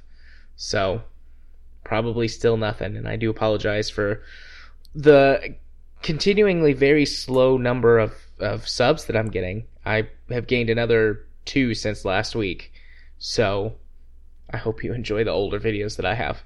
If you want to go watch those older videos, and for some reason if you want to go stare at the podcast on YouTube, or perhaps you do watch the podcast on YouTube, you got there by searching for Gaming Psychologist. If you want to watch me stream games on Twitch, which may or may not be coming back this week, because even if we do all get together on Friday, we're doing character creation night for our new Star Wars RPG game. And I don't know if I'll stream that or not. There's no gameplay there. It's just all of us sitting around talking and making characters, but who knows, I might. Regardless, if you want to watch me stream games when they do come back, you can do so at twitch.tv/jarthur4707. If you want to follow me on Twitter, I did those out of order. If you want to follow me on Twitter, where I tweet about all kinds of random things, not so much this past week because of everything that's been going on, but I promise I'll get back to those sweet, sweet political tweets soon enough. Oh, don't worry. Trump's done some stupid things in the last day or so, so I'm sure you got something to complain about. Yes, indeed. You can Maybe. follow me there at JMA4707, and if you want to be my friend on Steam, I accept all Steam friend requests and just assume that they're all awesome people, and so far no one has proven me wrong. My Steam username is jarthur4707.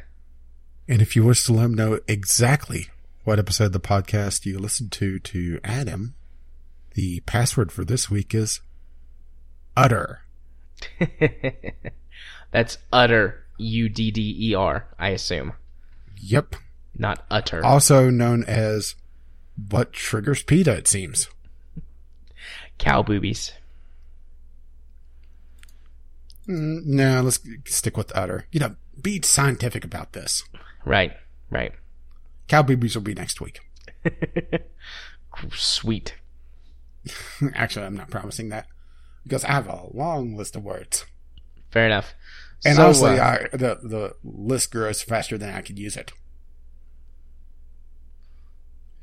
Okay, so my channel, last week I didn't have the Sunday Sampler or the Video Original Sin. I was mostly giving Jared some leadway because he was buried under a mountain of paperwork, and I figure, having to only record one episode of Divinity is a lot easier than having to record two.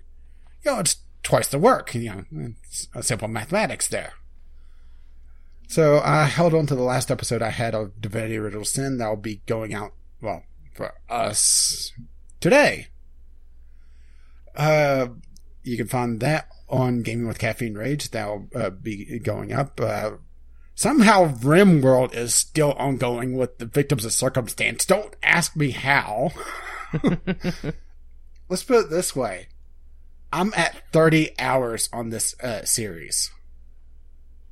My previous series were under half this. This is really going to mess up my average. And completely makes up for that one where I had 4 episodes and I pointed out, I should really do this, and I didn't get a chance to enact that, and exactly what I pointed out ended up costing me the colony. But at least I called it, right? Indeed. Called it. And Halo Combat Evolved is, to give you an idea where I am at the Silent Cartographer. And Jared could probably tell you exactly where I am in the game. You mean the Silent Cartographer? Yep. Nice. Yeah, sadly I'm behind on watching the Halo videos. But yeah, I noticed because I'm not getting any views on them. Oh, I'm going to watch them. I'm going to get there. And critique all the bad moves I'm doing. Actually, the last few episodes I've recorded, I've changed my gameplay to be more grenade-based. That's a good step. Explosions! Throw a spider at him. It's a nice red versus blue reference there. Oh, well, you can find all of that, including the podcast, Fridays at noon, at Gaming with Caffeine Rage, and you could also catch me on Twitter, mostly bitching about the end card system because I'm trying to figure out exactly how to make something look decent with it. Turns out the end card system sucks. Well, unless you want to make something that looks exactly like every single other fucking end card on YouTube. Then it's excellent. But I don't want to do that. So it sucks. Oh, you can find that over at Gaming with CR on Twitter. Oh, even though I'm not exactly sure why you'd want to see me bitch about my end cards, but inside baseball stuff. I mean, you put up with Jared tweeting about Trump, right? Yes. I actually have gotten more followers since I bitch about Trump all the time. Can't imagine why. Once again, if you want to contact us on the podcast, if you somehow got amnesia since the last time I've said this, you can find us at BGL Podcast on Twitter or email us bglpodcast@gmail.com with your letters, voicemails, gaming-related topics, or miscellaneous things. Especially the miscellaneous things, by the way. If you wish to pay for this absolute nonsense, you could help support the podcast with our Patreon campaign, patreon.com/VGLpodcast. And if you're watching this on YouTube or wherever else Jared has somehow gotten the RSS feed to work, somehow, you can find us over at VGLpodcast.podbean.com, as well as iTunes or Google Play if you haven't found us there already. Our intro and outro music is On the Ground by Kevin McLeod, and you can find his work in Computech.com, and we have more music, which I didn't write down the name of, and I'm not going to say just because Jared may not use it, but it's also from Kevin McLeod, and it's some of his newer stuff. Being mysterious, but still covering copyright. And as his lovely music starts to roll across my voice. Bye-bye now. See ya. Bye-bye.